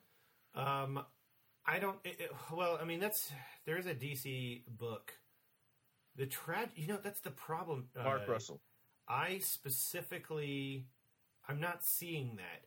I specifically had those books, and I don't know, man. I feel really weird right now not knowing. I feel like there's so much more about Mark Russell I don't know that I do know. I swear he's written some Cap before. The guy's got some gravitas. I've got him as a top shelf writer in 2013. IDW, the Prez. He did a reboot of the Prez. That's hilarious. I don't see a gigantic amount of material here just on his Wikipedia page. And I'm sorry, folks. I'm not terribly familiar with the man. Just read Wonder Twins, and if you don't like Wonder Twins, just do yourself a favor and get the graphic novel, all 12 issues of the Flintstones, and get his Snagglepuss issues. The thing that's antagonizing me right now is that I feel like I had the issues you're talking about, and I guess I sold them. I actually sold them. I had a giant box of single issues of stuff that it was just like, I don't like this book. I mean, this thing in particular, this comic in particular. So there was like, when you go and you buy a ream of paper, and maybe you've been to Staples or someplace and you bought an entire box full of reams of paper. The box that those reams of paper, I had an entire box full of comics standing, bagged and boarded, that I sold years ago. And I feel like that 4-issue book that you're talking about is one that I definitely sold. And it was it was a very dark, man. It was a very dark take on Marvels, but it wasn't Marvels, and I'm really sure that it also wasn't Alex Ross. I think Alex Ross did the covers for Uncle Sam, but I think we just got a little bit convoluted. Let's talk about that's basically all the best comics I read this week, except for Punisher. Wait, before we move on, hold on. I want to make sure I do this. Wonder Twins. Mark Russell, artist and cover artist, is Stephen Byrne. Make sure you check it out. The artwork it's a little pastel-y for my choices, but I do dig the color scheme, and I do like the artwork. Again, not talking heads. And if you guys want to read a really kick-ass Prison Break issue, Punisher number 8 by Matt Rosenberg and Simon Kordonsky, it is phenomenal. It is such an intricate Prison Break. The new characters they introduce, you see hundreds of Hydra guys getting murdered. Chameleon pretending to be Frank on TV while Frank's actually in jail, orchestrating a huge breakout. New character, the Nun, that is organizing all these ne'er-do-wells to help Frank break out of prison. And this intricacy is just so much fun. The darks and lights, the single light source artwork really gets me on quite a lot of the panels. It switches from styles from like what you would expect from like Grant Morrison and what's his name that did All Star with him? Frank Quietly? Wait, Quietly. sorry, which all? Yeah. Mm-hmm. Yeah, it like the artwork switches from the same sort of light sources that Quietly does to one source light sources in quite a lot of the different panels. And if you want an intricate jailbreak story, have a good time reading this. This one was not a quick read. Like I felt like I spent 30 minutes reading it, and to the point where when the last page happened, I'm like, wait, that's it? Like, damn it! like it really hooked you. I want to talk about the new Conan especially, but I feel like that one needs a little bit more research. Obviously, Knockdown, Drag Out, Conan, Savage Sword of Conan, and just regular Conan the Barbarian. Thank you, George, for making sure I got those. But I think we need to switch gears here and talk about some wrestling. You got it. Let me just say that I did come up with it. It's Uncle Sam from 1997. It is Alex Ross. It's written by Alex Ross and Steve Darnall. I totally had those, and I sold them because I felt like they were depressing, and that was the point of them initially, that they were basically coming after Marvels. It was a rough book. Didn't like it. I don't know what else to say. I think they were the most expensive things that I got money for out of that entire lot. All right, guys. We're going to talk about some wrestling, but we're going to take a real quick break here, and we're going to follow up and talk about some Raw and SmackDown as quick as we can, and we'll be back in just 1 second.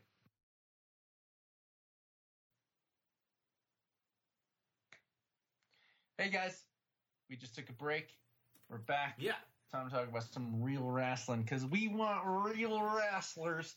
And as our gimmick, as we always have to do, because if you meet someone in a grocery store or at the gas station wearing the right T-shirt, you just made a new best friend.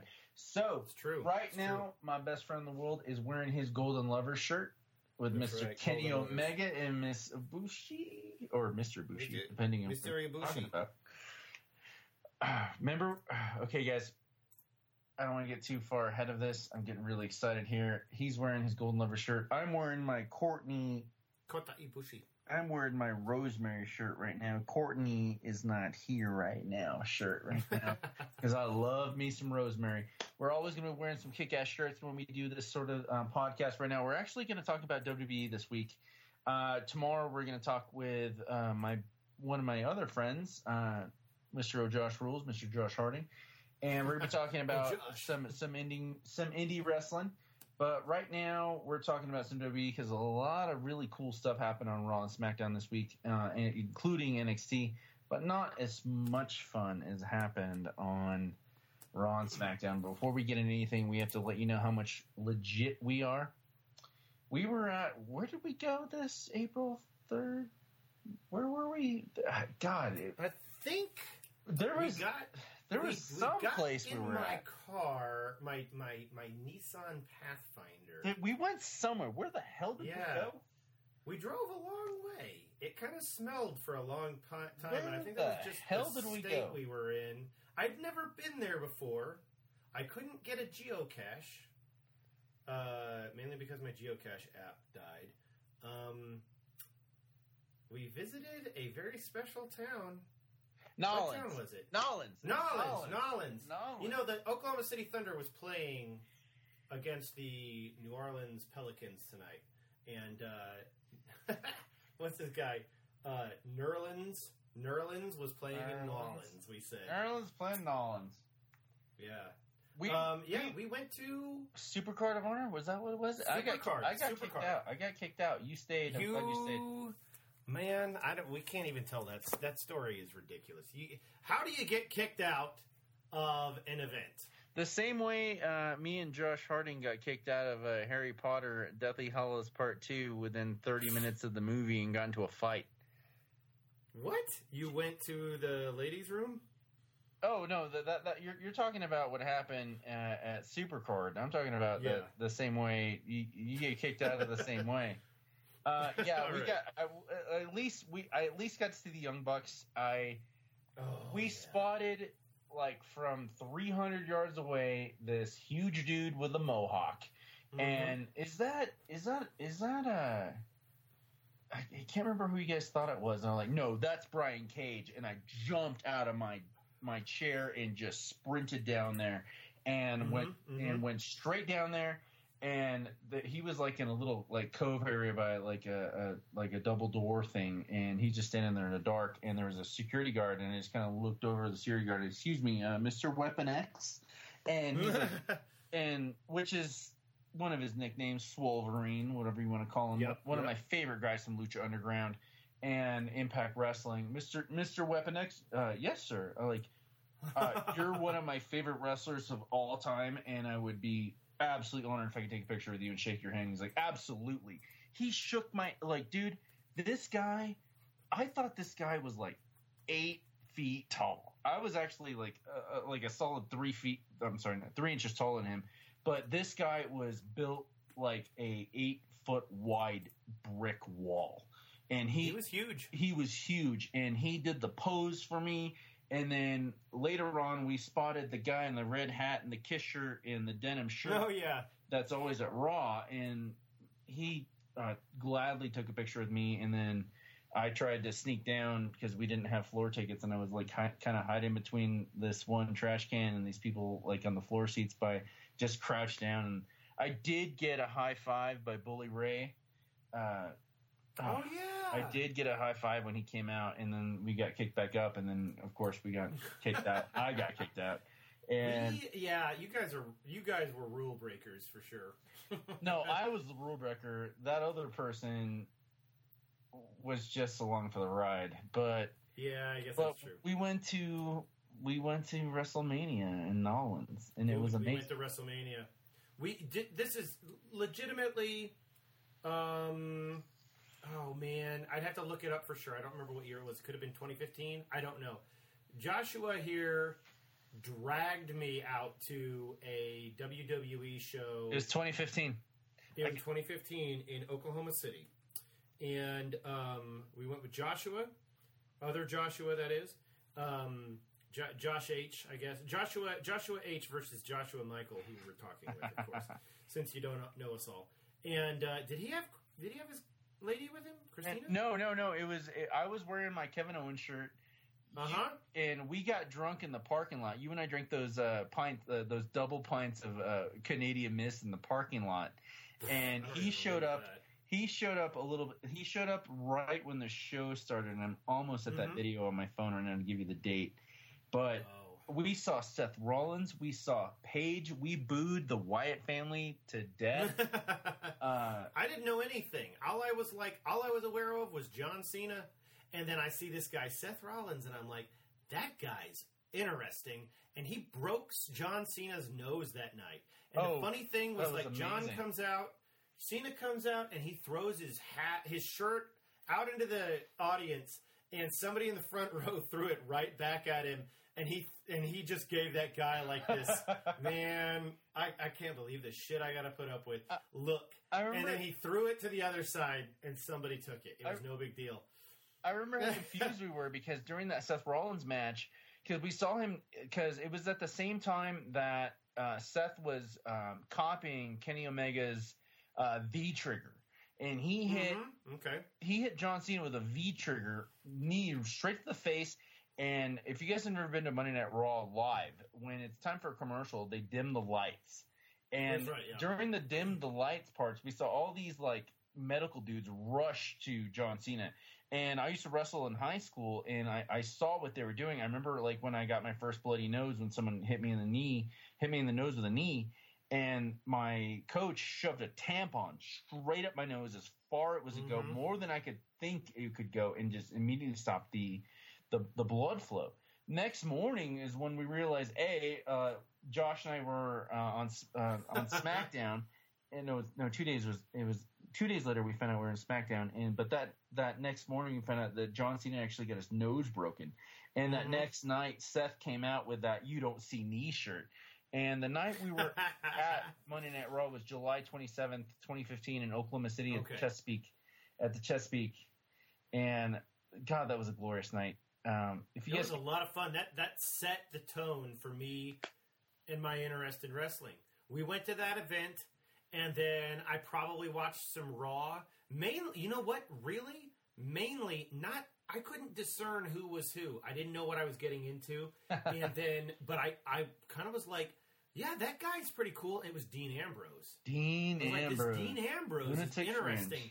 I couldn't wrap my head around it, man. I'd grown up years and years just like, okay, wrestlers.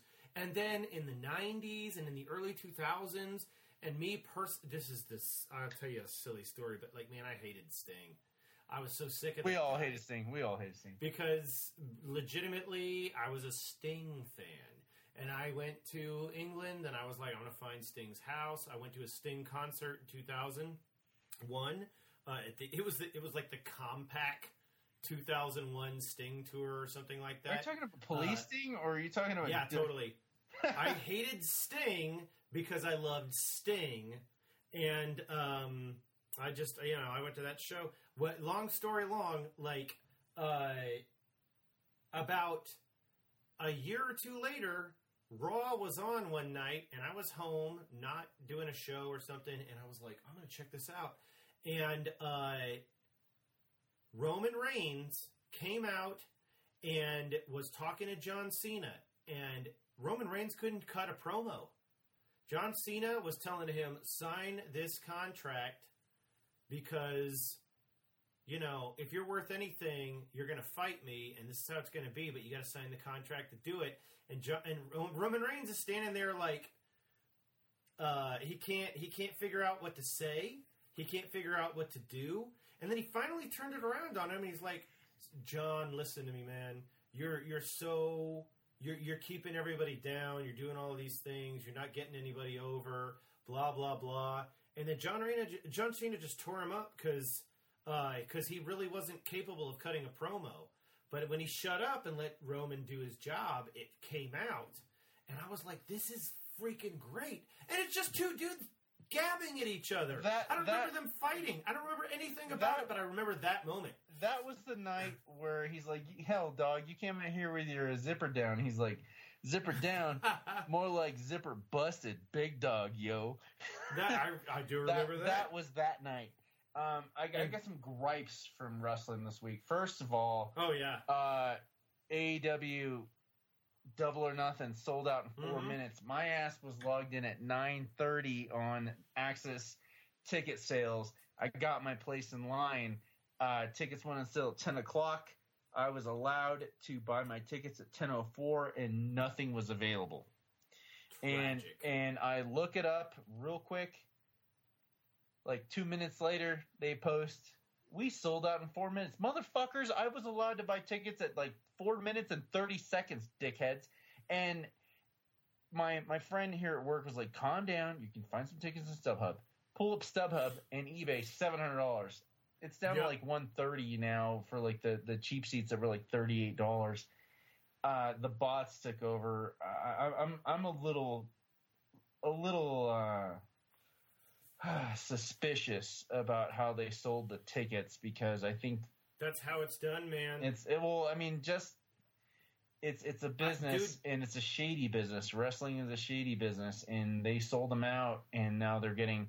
I mean, if the Bucks, no, I can't even hypothesize about that. I'm telling you, like, I haven't been to any really, really impressive concerts in years, and I remember my girlfriend and I at the time when we wanted to go to that Sting show, we were busting our asses in pre-iPhone world online trying to get tickets to a show in, I think, Dallas, and it couldn't be done, and we ended up with tickets to a show in Houston, and she was excited because we were going to end up staying with her family. We could not break through the program. And then I remember being in LA and Radiohead getting a lot of hate online because their tickets were selling for like $400. They weren't selling them for that much. Ticketmaster. Yeah. And these other companies come in and they so buy all of the suspicious. tickets immediately. Dude, for real. I don't think that the Bucks or Kenny or Cody or any of those guys are pulling down extra money off of that. They're selling them at reasonable prices. Ticket companies are buying the tickets and they are selling them for astronomical prices. I agree. I want to go see Kiss. I want to go see Kiss on this last tour. My homeboy at work at the bought end of next week, Kiss tickets and for like I can't $40. do it. Well, that's rad. I mean, I've been to some Kiss shows. He got the immediate sales without going to StubHub, but like we got to move on. My other gripe this week is that Dean Ambrose is supposedly leaving WWE, and a lot of people are thinking this is a work. I think it's a straight up shoot, man. I think he's absolutely freaking tired of being subjected to being told what to say on TV. He's tired of hokey what he says shit. And I can understand that especially when they had him do Mitch the Plant, which I thought was kind of funny. I mean, Mitch the Plant was actually part of the Ambrose Asylum action figure set when he fought Chris Jericho 3 years ago at I think it was Extreme Rules, and it was a huge like cage match, like Jericho. There was a huge thing of bag of tacks, like a mop shoved in Jericho's face, and all of this stuff was included in this playset, including Mitch the Plant. And they wanted him to fight Nia Jax, who is notorious for being a stiff worker, and Nia actually had backstage heat for hurting R-Truth at the Royal Rumble. And Don't hurt R-Truth. What's up? What's up? And what's up? What's up? And what's up? What's up? All right, And enough of that. I can't not do it. And Nia, Nia's a stiff worker. She is notorious for hurting people. She's not a real wrestler. Well, she's a professional model. She's a professional thick model, and I think she's pretty when she's got makeup on, but she does look good. She's a good-looking gal. She doesn't wrestle. I don't know how she got there. Well, That's she's the next DVD we need right there. She's The Rock's like third cousin, and she worked her way there, but she actually doesn't wrestle. If you watch it, there's no wrestling involved with her. She might counteract someone's moves, but she doesn't actually wrestle. There's no actual any sort of wrestling with her. She just basically runs people over and picks them up or counteracts them and slams them. I mean, like, I could say the same thing about the Ultimate Warrior, but the Ultimate Warrior can actually wrestle. But the Ultimate Warrior would basically run out there, run you over, couple of clotheslines, step on you until 1, 2, 3. But that was the Warrior. She's got no skill. She's got nothing. I'm sorry to say it, but she's 8 pounds of monkey crap packed into a 1 pound bag, and I can't stand her. Remember those guys got mad at us talking so much crap about her at Mania? We couldn't stand her, and she's hurting people. I don't know about that. That ain't right. I bought into the story. I bought into the character. And that's the thing, is that, like, my limited exposure to these characters, Alexa Bliss was the bad guy. And, dude, I've never seen a bad guy I liked more. Except for maybe Cody the American Nightmare. I love Alexa Bliss being the bad guy. I like her better taken out of that right now and being in the spotlight as a talk show host. Like, well, she's hurt right now. Something. She's hurt right now. But the thing about Nia Jax is... I don't want to see any of these guys hurt. The thing about Nia Jax is that they wanted Dean to wrestle her at Nia Jax at a house show. And he wasn't having it. They canceled it. And that's exactly what's going on. And they worry if it's a work or a shoot. You know, obviously everyone wants to go AEW right now because they know how to handle their stuff, supposedly, from the interview that I heard with the owner and Chris Jericho on Wednesday. But he's tired of hokey crap. And the guy is a legit wrestling fan. The guy is a old school petty criminal that was a tape trader. He was saved by wrestling. He started selling popcorn, cleaning up the place, setting up the ring, and eventually they let him started wrestling. And here he is now, one of the biggest superstars in WWE at the moment, probably number 3. And really, you think number 3? Oh yeah, absolutely number 3. And he's tired of this hokey crap, and he's threatening with it. And I do not think this is a shoot. I don't think it's a work. I think it's a shoot. I think he's done with it. I honestly think he's done with wrestling, or do you think he's just done with the company? No, he's done with the company. Like, I was talking to Josh the other day, and we were hypothesizing about this, and I'm thinking, he's like, well, obviously he's going to AEW, and I'm like, I don't think he's going to AEW at all. It would be easy for him to go AEW. Obviously, they might want to sign him, but I don't think that's a good business idea for anyone involved, especially because AEW is about focusing on all of the people that are kick-ass in the indies right now that need a spotlight. If they bring Dean Ambrose in, he's going to be like Razor Ramon's jumping ship from WWF to WCW, like, hey, yo, you know why I'm here, you know who I am. Razor Ramon showed up as Razor Ramon in WCW. If Dean Ambrose jumps ship straight to AEW, it's not going to be good for anyone. It's going to take spotlight away and camera time from the indie wrestling talent that needs and deserves that spotlight. That's solid. Those are solid ideas. Give him like a year and a half. Well, hear me out here. What really needs to happen is, I think Dean needs to go to New Japan Pro. I think he needs to go to New Japan Pro. I don't think he needs to go as a Young Lion. Obviously, he's not going to have to. If he does go through the Young Lion program voluntarily, that's going to be an entirely different monster. The way Juice Robinson did that, the same way the way Juice did that, even though he showed up in New Japan as an established wrestler from NXT and Florida Championship Wrestling, he voluntarily went through the Young Lion program, which was originally the young boy program. And, you know, he was doing the dishes. He was feeding these guys. He was cleaning the dojo. He did the jobs. He did everything he could to prove his allegiance to New Japan. And when he moved to the main roster, he was red hot. And I don't think that Dean has to go through the Young Lion program. If he does, that would be awesome, just because to show that honor and his allegiance to actual pro wrestling and to the company. But he needs to go to New Japan. He needs to establish an entirely new character. I do not think he needs to be Jon Moxley anymore like he was back in the Indies. Well, he needs to go, and if he goes to New Japan, he reigns supreme and does everything he can as whatever character he can be or whatever he decides he wants to be, and establishes that new character. He can come back to the States and fight for Ring of Honor or AAA. He can go to, if Lucha still exists, Lucha Underground, but he needs to go to AEW as an entirely different character and different beast after he established himself and distanced himself from the idea of Dean Ambrose.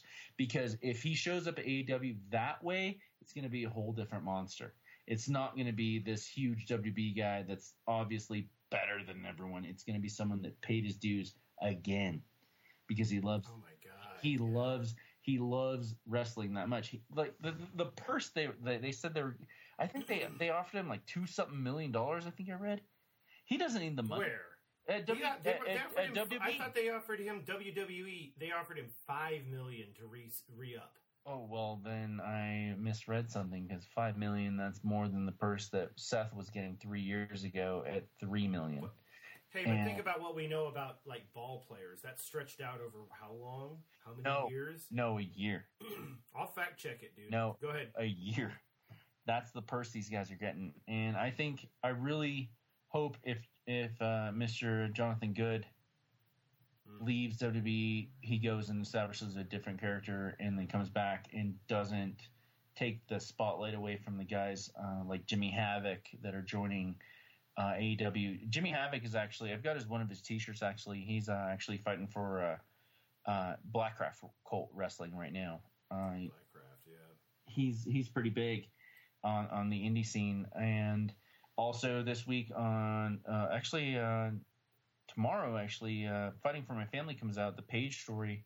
Ooh, really? I can't wait.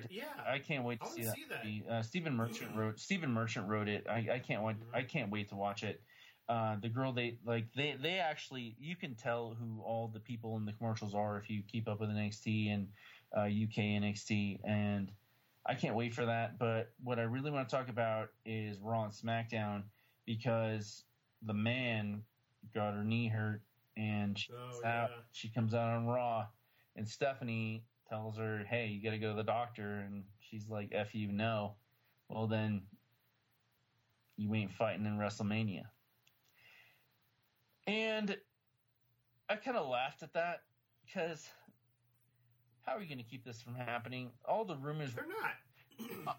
For a month already, they already said it was going to be Becky versus Ronda at WrestleMania. And then 3 weeks ago, they said they're going to make it a triple threat with Charlotte. And they wanted to make it a triple threat because they're not sure about what Ronda's going to do. They know Ronda's going to stay with the company, but they also know Ronda wants to start a family. And they want to make sure that if anything happens, that the two top stars that come out from WrestleMania are on top, as opposed to someone that might be away for a while or take a break. And so that's the rumor why that was going to happen. So when it actually did happen, they had Becky Lynch, which really Becky Lynch, they're making her into the female Stone Cold Steve Austin times 1,000. And if you want to make her the female Stone Cold times 1,000 and make her apologize, and then she actually apologizes, she's not the female Stone Cold. Stone Cold never apologized. Stone Cold never compromised. Stone Cold never did anything that he wanted to do other than what Stone Cold wanted to do. And they had Becky apologize. Did she apologize to Steph, or did she apologize to Triple H? She apologized to Triple H and Steph, and it still wasn't enough. And then the old man comes out and like, hey, thanks for the apology. That's right. Guess what? You think you're the man. I'm the man. And you're suspended for 6 months, which is, 5 days after this WrestleMania. And I'm like, okay. I'm a little pissed off because Meltzer, everyone reported this for the past 3 weeks this was going to happen. I understand that they want to protect the brand and make sure that the top people are still on top after Mania. But that still pisses me off because it doesn't matter what happens at Mania, because what really matters is what happens at Raw the next day. That's true. I mean, what did we see last year? Dolph Ziggler and Drew McIntyre after Grand Slam Robbins. And that has been, to me, I don't care what anybody says, the most entertaining thing in wrestling, at least in WWE. Dude, it was a lot of fun. Year. It was a lot of fun, and now it's over, and they're developing beyond that. And I'm not done seeing Dolph. I'm like, where is the guy? He's done. He came out, huh? He's done, man. He's taking a huge hiatus. Yeah, they don't know if he's coming back. And there's still rumors he wants to join AEW. And the rumor he wanted to join AEW And Chris Jericho tweeted that who was it? I think it was Zack Ryder and Mojo Rawley. He said not interested, just flat out not interested. And it's a power play that they, their contracts might be almost up and they might want to go to AEW, but AEW doesn't need them. And to go back to the idea of what happens after WrestleMania, one of my biggest gripes was when Kevin Owens lost the Intercontinental belt almost 3 years ago, and to Zack Ryder in a ladder match, and that was such a good match. And Stardust pulled out a ladder that was painted gold with black spots, just like awesome. Dusty, and you think maybe Stardust finally is going to get a chance here. And then Zack Ryder pulled it off and lost it literally the next night at Raw. And his dad was in the crowd the same way, like the way that they're making a big deal about the other day. The way that they're making Miz's dad there. And dude, I love the Miz. I hated him. He was the first guy I hated, but I'm watching this guy and I'm like, I hate this guy, but I appreciate him. And now I look at it and I'm like, that guy is great. He is just a fun heel to watch, and he's down for anything, and he's in the commercial for the toys and the action figures, and he's off doing his reality series with his amazingly hot wife and stuff. I love him teamed up with Shane. I think that's fun and cool. Here comes the money. Here comes the money. Here comes the money. Dude, I love all these catchphrases and intro songs. It's amazing. My favorite thing about The Miz is that despite the fact that he's one of the highest paid people in WWE right now, is the fact that despite that he's one of the highest paid people, is that every time he does a promo, he puts his opponent over like crazy. He makes sure the guy that is about to come out and fight him and lose is shined up nice and tight and perfect like a statue. He makes sure that despite their abilities, that they're expecting a superhero to come out and defeat The Miz. He always put his opponent over, no matter who it is. And that is such a shining example of how to play business. He's in a unique position where he's good with the company, good with the McMahons, but he always puts these people over whether he wins or loses. And that is such a good thing that he is so respectful to the locker room, no matter who it is. Ziggler, Mojo Rawley, doesn't matter. He shines them up. He might chew them up and spit them out, but he makes them look good. And that sort of respect for the locker room is unprecedented. Unprecedented. The Miz might go to the locker room and be like, hey, I want to talk to such and such, but you also reference back in time when Chris Jericho was in the locker room in the Ruffian, the lesser wrestler locker room, and Hogan came in and said, hey, where's Chris Jericho? And Jericho, YGJ, our hero, practically shit his pants and was like, why is Hogan here? Hogan didn't shine people up like that, man. Let's move on. Becky, we got to go back to Becky because in SmackDown, Charlotte came out at the end of Raw. Yeah, I'm going to be the one fighting Ronda. And then she showed up at the beginning of SmackDown. Yeah, Becky shows up, talks some smack. Okay. Everything in between, whatever. It was still good. Miz TV with Shane and Miz and the Usos, and I hate their stupid ghetto thug fake gimmick. Like, y'all ain't thugs. Y'all are Samoans that grew up in a different part of town. You ain't from Compton, and even their font on their freaking shirt is like Eazy-E stuff, and like y'all ain't from there. And they talk all thuggy. Okay, that's fine if you were actually from that, but you're not. We know you're not. But Miz TV was really good. I loved how Shane reacted to everything. I don't like when characters interact before they're actually a big battle. But the real creme de la creme was Kofi Kingston in the gauntlet match. He was in a gauntlet match for more than an hour. It was beautiful. And before they even preface it, Michael Cole said, what was Michael Cole? It was, the guy that cheated on his girlfriend got busted. Tom Phillips or whatever his name is. Like, Kofi's never won a title ever other than tag team, and he's never been Universal or heavyweight champion. And Kofi goes out first, and he fights Daniel Bryan for almost 30 minutes straight, and it was glorious. Wow. It was glorious. He took on Daniel Bryan and Eric Rowan, and he pinned the champion, and out comes Jeff Hardy. Oh. And Hardy, it bums me out because Hardy, you can tell he's hurting, man. That guy needs Dude, I know it. He's hurting. Yeah. You can tell every time he did like one of his he tried to finish him off every time he could with like a hardcore move, one of his finishers, and no one was home anytime, and you could tell how hard he was hurting. And he pins Jeff. Out comes Samoa Joe. Samoa Joe puts him in every lock, every backbreaker, every neck twisting move you can do for like 15 minutes, and Kofi still got that W. And then gauntlet match. Dude, New Day needs wins like that. New Day does, but like it confuses me because I don't know why they would want to put Kofi over like this, but they still didn't put him all the way over. I mean, other than the fact that he was in this match for more than an hour. But the next person that comes out is AJ Styles. And AJ, like Kofi's all messed up, and AJ goes to him like, "Listen, man, you don't have to do this." He's being diplomat. Listen, we don't have to do this. You're messed up. Like the diplomat in him was just phenomenal.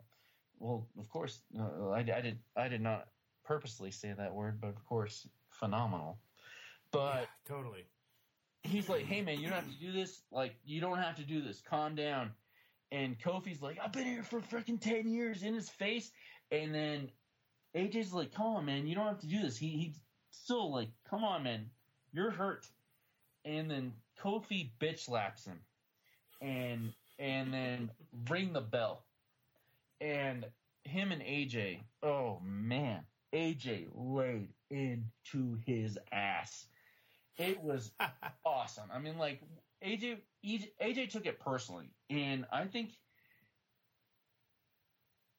AJ still believes in kayfabe because he really. I hope so.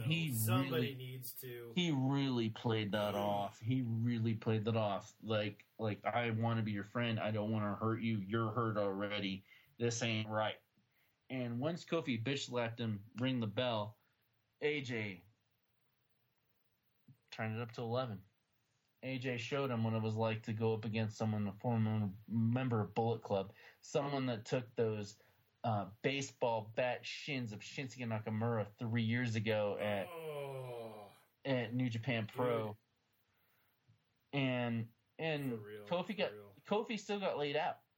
But why would you? It just confuses me. Why would you put Kofi more than an hour and still have him lose? And do something better than something Chris Jericho's done. I mean, Chris Jericho's lasted, like, I think 4 hours and 60 minutes or something like that in all the Royal Rumbles. But Kofi was absolutely on par. Do you think he was, that he asked for it? Do you think he specifically asked them? Like, no. Because it's not kayfabe. No. I think they put a sacrificial lamb out there, and Kofi sold it and did the job, but god damn did he do that job. And it's not gonna matter. And that bums me out because after tonight, Elimination Chamber is on Sunday night in a couple of days. Yeah. And no one's gonna remember Kofi's epic tryout to be in Elimination Chamber because they're gonna write it off. Like the search terms in the network and WB are terrible. I look up Walter, one of their newest signees on the UK brand. My homeboy Sven, you met him. Yep. That guy trained him. The guy does the most epic chucks ever. He's done like 3 matches or something like that. I type in Walter in the search bar, nothing comes up. Like, are you kidding me? Like I could find him on Pornhub Walter. faster. I can find them on Pornhub faster than I can on the WWE Network, and that pisses me off. Let me look at it. They need to have individual channels. You look up this wrestler, find every single freaking wrestling match he's ever done, WWE, WWF, ECW, WCW. Pull it up. You paid for it. I paid for it. I paid $10 for this.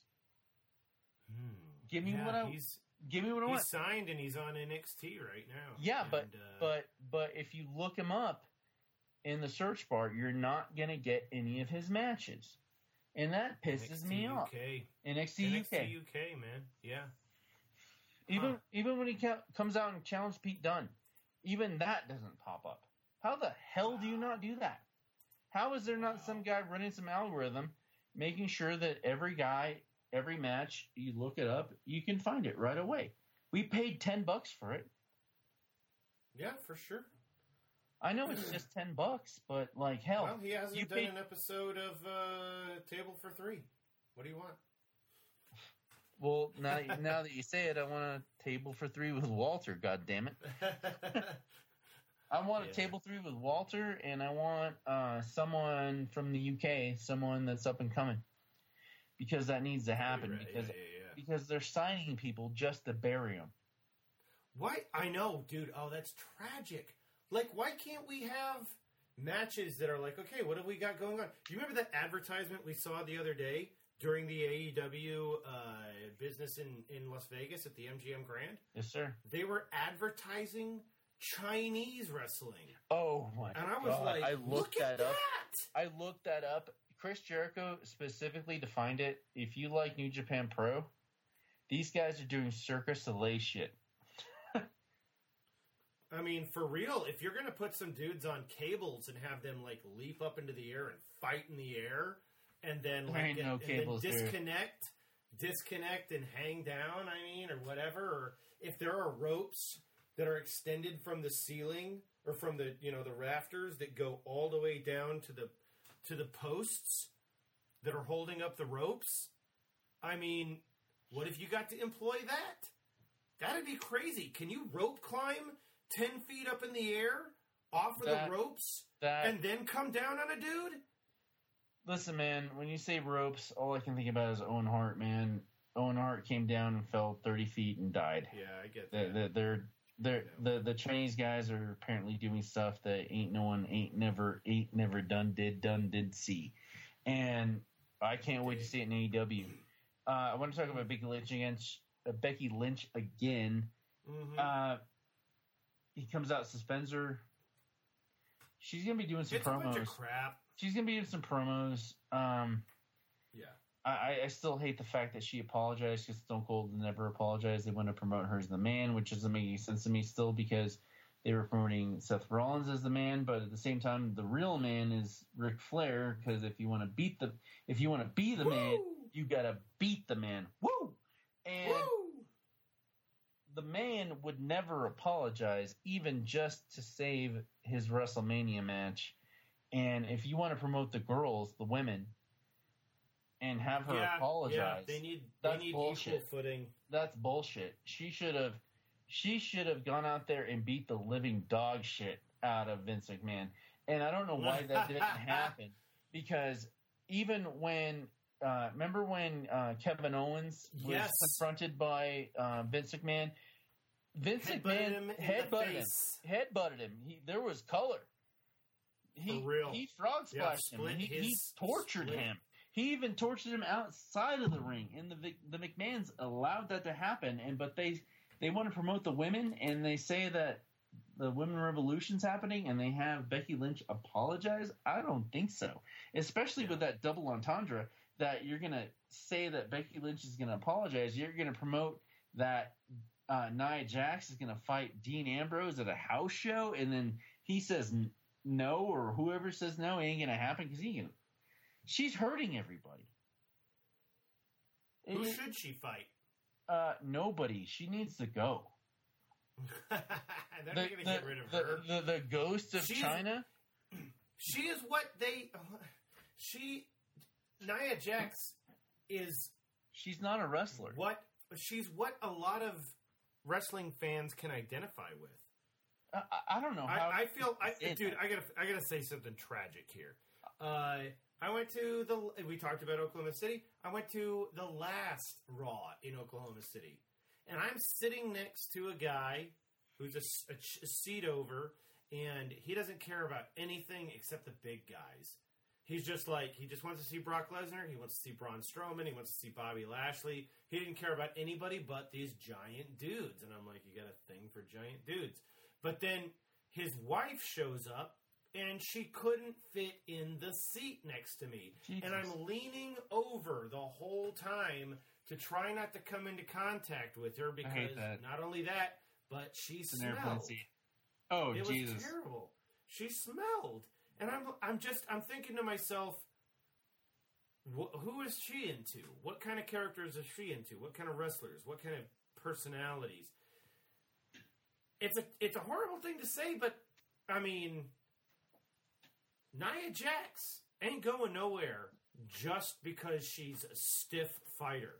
Okay? Nope. She's not going anywhere because She's The Rock's third cousin or fourth. yeah, sure, but I think also she is something that the metrics say they need. We need fat chicks. What are all these other girls? They're all petite, 5 feet of fury. They're Becky Lynch. She's not 6 foot tall. No, she's like 5'4". Ronda Rousey. Ronda Rousey. Oh my goodness! I made a comment to my compatriot there, and I'm like, look at her. She can't fit into her outfit. Her freaking wrestling, her MMA outfit, she is constantly adjusting it. She is constantly pulling down on the top. She's constantly pulling the shorts out of her craw, out of her... I'm like, she did shit her pants the last MMA match she had. oh, really? Yeah, there was some shit. It happens. Yeah, she's adjusting, but like my problem is the fact that give she her could an outfit that fits her. she could None break of these girls have a problem. she could break every one of these chicks. Mandy Rose, Mandy whatever her name is, or Ruby Rose. She could break all these people immediately. It's really hard to suspend disbelief watching any match that she does because she would have that ended immediately because she's that That's much true. of a badass. And They probably need to give her some throwaway matches to prove that. Well, Get her that's out what- there and make her the heel for a while and have her armbar people into submission or just punch the bejesus out of them for a minute, you know. I'm not going to say that I want to see anybody hurt, but I do understand when you see Finn Balor show up and he's got a cut on his face, and I'm like, oh man, somebody cut the guy, or John Cena gets a broken nose. I don't want to see John Cena's nose broken. This is a PG-13 world in WWE. It ain't going to be like that in AEW. they're probably gonna have her turn heel after WrestleMania if she drops the belt.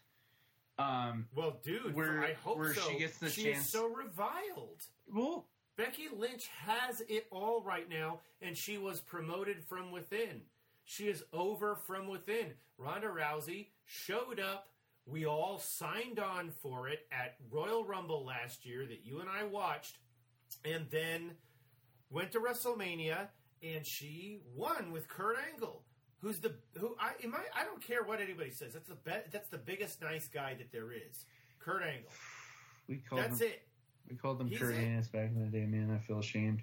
When I'm like, we hated him, man. We hated that Boy Scout. We liked the heels, but one of the greatest moments, one of the greatest moments of my life was getting to tell Kurt Angle from like you suck. 400 yards away, "You suck." Dude, the Superdome. Oh, I've never been in a space just with that many people at lit the up, same time. lit up just so purple when we drove into Nollins that night, man. It was just beautiful. It was awesome. We were listening to some Duran Duran and some New Order, and it was so pumped up. But I still think I hope they turn her heel after. I hope she drops the belt at Mania. I hope they turn her heel and let her have a little bit more of a loose schedule because she's obviously being promoted as like the Brock Lesnar of the women's division, and give it to someone that really deserves it, like Becky. I never saw Becky. Becky deserves it. I never saw Becky being this over, because she was like that steampunk, like your little best friend, part of the part of Neighborhood gang. the neighborhood gang. She was the girl next door. She was the girl next door for the Four Horsewomen in NXT. Yeah.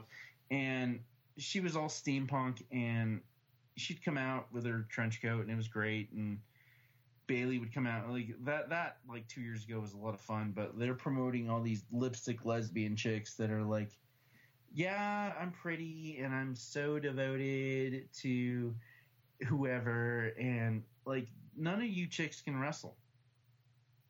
Half of them are just eye candy. It's not It's not even like it was back in the late 90s, early 2000s, where it was like hot chicks wrestling and beating each other up and getting half naked. At least those girls were taking bumps. These girls are just, they can't wrestle. And they're pretty, so they put them on TV, and I hate it. I would rather Nia Jax get over than these lipstick chicks.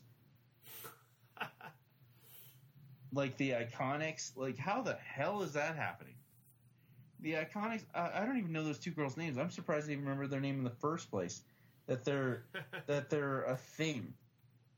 And Bailey is getting buried. They don't even do the wacky inflatable and flailing arm guys anymore. they don't give her intro anymore. And that I've girl, seen it, but they've been running her a lot lately. You're right. I don't think Bailey should be getting buried. Bailey should not be getting buried.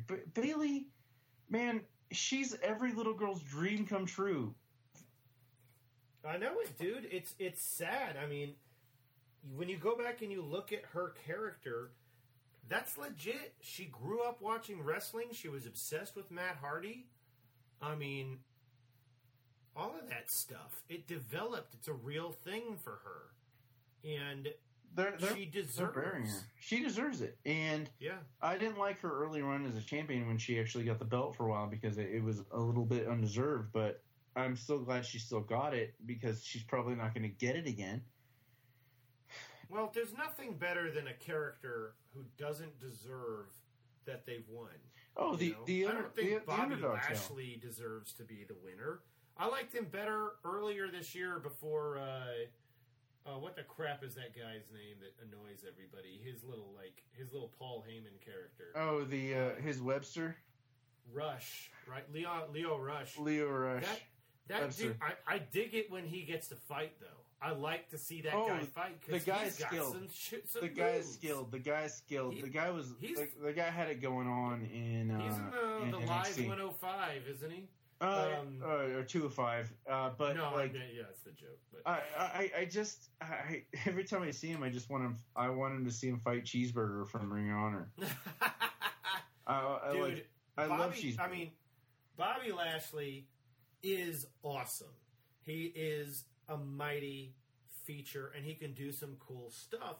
But, like, I liked him better earlier this year where he was cutting his own promos, and he was smiling, and he was a real deal. And then they paired him up, and now he just comes out, and he's a bad guy, and whatever. Though I will say that six-man tag team the other night was freaking awesome. That was a lot of fun. So fun. That was a great thing to see. I'm glad they started it that way. That was a lot of fun. You're not kidding. That was really fun. Finn's got a strap. That's freaking great. Finn, when is he going over properly? The guy has put in the work. But he got hurt. I don't. Why? So what? Doesn't matter. He got hurt, and what? So did Seth. So did Seth Rollins. So did Dean Ambrose. You're not seeing the big picture here, man. Like the old man runs it still old school style. They were pushing the hell out of him out of NXT, and when he came out and he was the original contender with Seth Rollins for the Universal title when Seth came back after his knee healed. And Seth threw him into one of the barriers and tore his rotator cuff.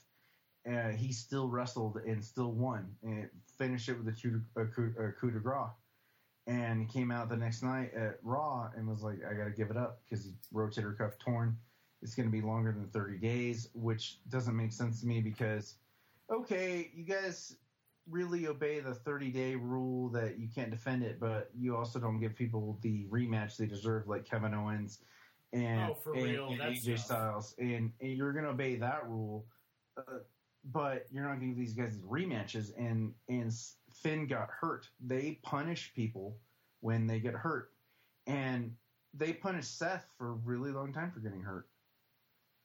They punished him. How so? They made him have some stupid gimmicks where he was still trying to get over with Roman and Dean, and there was a little in between things that was just really ridiculous. And he's talking about when he came back from being an opportunist, the end of the blonde streak. Yep, that's exactly what I'm talking about. And he got that over. He really pushed it the way legendary people that would work a silly gimmick and still get it over, like Goldust or R-Truth, and he still got it over. And What's up? What's up? And What's up? What's up? And Okay. and he did the job. He still pushed everything that was given to him, and now he deserves it. Now it's going to be the rematch between Brock Lesnar and Seth Rollins at WrestleMania, and I cannot wait. What about Dean Ambrose, man? The guy was out until September. He's done. He doesn't care. He doesn't care. He doesn't have to care. His contract's coming up. No, but did they punish him? No, they did not. No, they actually helped him write himself out. He was already hurt from like 2 matches beforehand, and they had Samoa Joe do that backstage melee where he threw him into the that stand or whatever it was of backstage whatever. Right, and fake that he was hurt. Yeah, boxes. Yeah. Well, like Dean wrestled the hurt. Seth got hurt and was done, and ruined probably a year of storyline. Dean wasn't in that big of a storyline. So, but he still did the job and still showed up because it didn't matter. The old school rules, like the old man rules it. It doesn't matter if you're hurt; you're still going to wrestle, and you're going to do what you're told. He did what he was told, but Seth ruined everything. Unfortunately, doing that sunset flip with Kane in Germany and blew out his knee. But Seth still wrestled. He still finished it. He still finished it out, but it didn't matter. He ruined a year's storyline. They didn't have that much with Dean, but Dean still worked hurt, and he put the job in, and they helped him. They helped him out and helped him get rode out. And okay, he's back now, but he's tired of hokey shit, just like he said on Twitter. Mm-hmm. The guy will sign anything you hand to him, whether you see him at a hot dog stand or at the airport baggage stand. He doesn't care because he was a tape trader, and he will never forget it. He will sign anything, even when people offer him money. He will say, "No, keep your money. I will sign whatever you got, and take whatever picture you want." Dean does the job. And I'm not saying Seth doesn't. I'm saying that Seth ruined a huge storyline because he was a champion at the time. Dean didn't have a big story going on at the time, but I want to go back to Becky. I think Becky's going to win at Mania, man. I think Becky is going to beat Charlotte and Ronda. And it's going to be a long feud with Charlotte, and I hope it lasts for a whole year and culminates at another Mania. I hope they really drag it out and have a really good time with it and make us hate Charlotte or hate Becky, whatever way they want to go with it. Oh, wow. Hating Charlotte. That'd be difficult for me. Me too, man. I want to hate somebody. Just make the storyline good and make sure that we're invested and don't cheat us and don't do some BS stuff where something didn't work the night beforehand and you just revamp something and pretend whatever happened last night didn't happen. Just give us the drama, and especially give us the in-ring drama. And I was going to say exactly the same thing. All our listeners, subscribers, the real drama is in-ring, and that's why New Japan and Ring of Honor and Impact is doing so well. It's all in. Dude, yeah, in-ring. WWE could benefit from press conferences, man. I mean, that would be, dude. That's what NJ has for real. Those press conferences at the end make it when Switchblade won the other night, it's still real. When Switchblade won the other night, the respect he gave to Tanahashi, but still building himself up. They curse, they do whatever they want. They go off the cuff. They're not instructed what to say afterwards. They just go off of it, and New Japan deals with it. They have unwritten rules and they obey. Why not do that? But you know what? To wrap this up, All Elite Wrestling is already set a fire under the asses of everyone in WWE. People in WWE are telling other friends that are wrestlers to not sign with WWE when they get the chance because you don't want to wrestle here, because you're going to get buried. Go stay in the indies, build your name, sell your own t-shirts at ProWrestlingTees.com. You're gonna make way more money. You're gonna be able to do whatever you want to do. You're gonna fly wherever you want to. You're gonna have to pay for a little bit more than what they do in WWE, but you're gonna be your own boss. And AEW is gonna respect that. And it is, I don't know how Chris Jericho has a working relationship anymore, or even a talking relationship with Vince McMahon, the old man, after he signed with AEW, because yeah, the competition's back bigger than what WCW is, because these guys actually know what they're doing instead of just signing every big name. They could sign every big name. They've said all these old guys are calling, hey, give me a job. They've said no. They want to promote something special. They're promoting LGBT wrestlers without question. Do it. No questions asked. And they're roasting Brandy on Twitter right now for doing that. Like, listen, man, this is wrestling. This isn't. Let them do what they want to do. Yeah. Kick some ass and run with it, because these people are real people. They're real wrestlers. They're people that really have suffered for their art. Who cares what gender or what's going on? Let them do what they want to do. I don't know what to say, but I mean, Finn Balor at WrestleMania coming out with those kids dancing with the rainbow. That shirt's impossible to find. And it's $50 or something like that. I can't. I went all over WrestleMania looking for that shirt. You know, as soon as we were leaving, I looked for it in Hot Topic. Even on eBay, it's hard to find. I could not find it. I saw a guy at a Pride event this year who had it on, and I came up and gave him the wolf. I mean, too sweet. I was so happy to see a guy there with that. I wanted to be wearing that shirt at Pride, and couldn't be done. Could not come up with it. I'm gonna get on eBay right now. I can look somewhere. Last time I looked, I saw a used one for like $50, and then all the other ones were like bootleg ones that were like crap. Good for him. I mean, like, Balor started the Bullet Club, and then we started LGBT within WWE, and they canceled that. They don't do that no more. But hey, at least they tried. Yeah. At least they tried. I love that it said for everyone. For everyone. That was the big deal right there. And I was like, this guy gets it, you know? He really freaking does, man. He really does, man. You gotta keep it.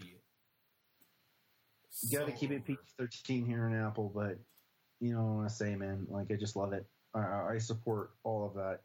Be who you are. And I don't care. I just want good wrestling. I don't care who you are or what you are. Just give me some good wrestling, and you better give me a good promo, and you better give me a good reason to buy your shirt. Because the second you give me a good reason, I will buy your shirt, and I will wear it proudly with the sleeves cut off, no matter where I am. Wearing my Rosemary shirt, man. Courtney's not here no more. I've got my Blackcraft Cult shirt, my LGBT Blackcraft Cult shirt. I wear it all the time, man. It's the flag upside down with pentagrams for the stars. Blackcraft Cult. Period. One nation, no God. Love it. And I don't wear it to get attention. I wear it. I really wear it to let people know that I'm on your side and I'm on your friend. I am literally wearing something all over my body to let you know, even if you don't want to come up and talk to me, that I'm your friend and I got your back. That's why I wear that stuff.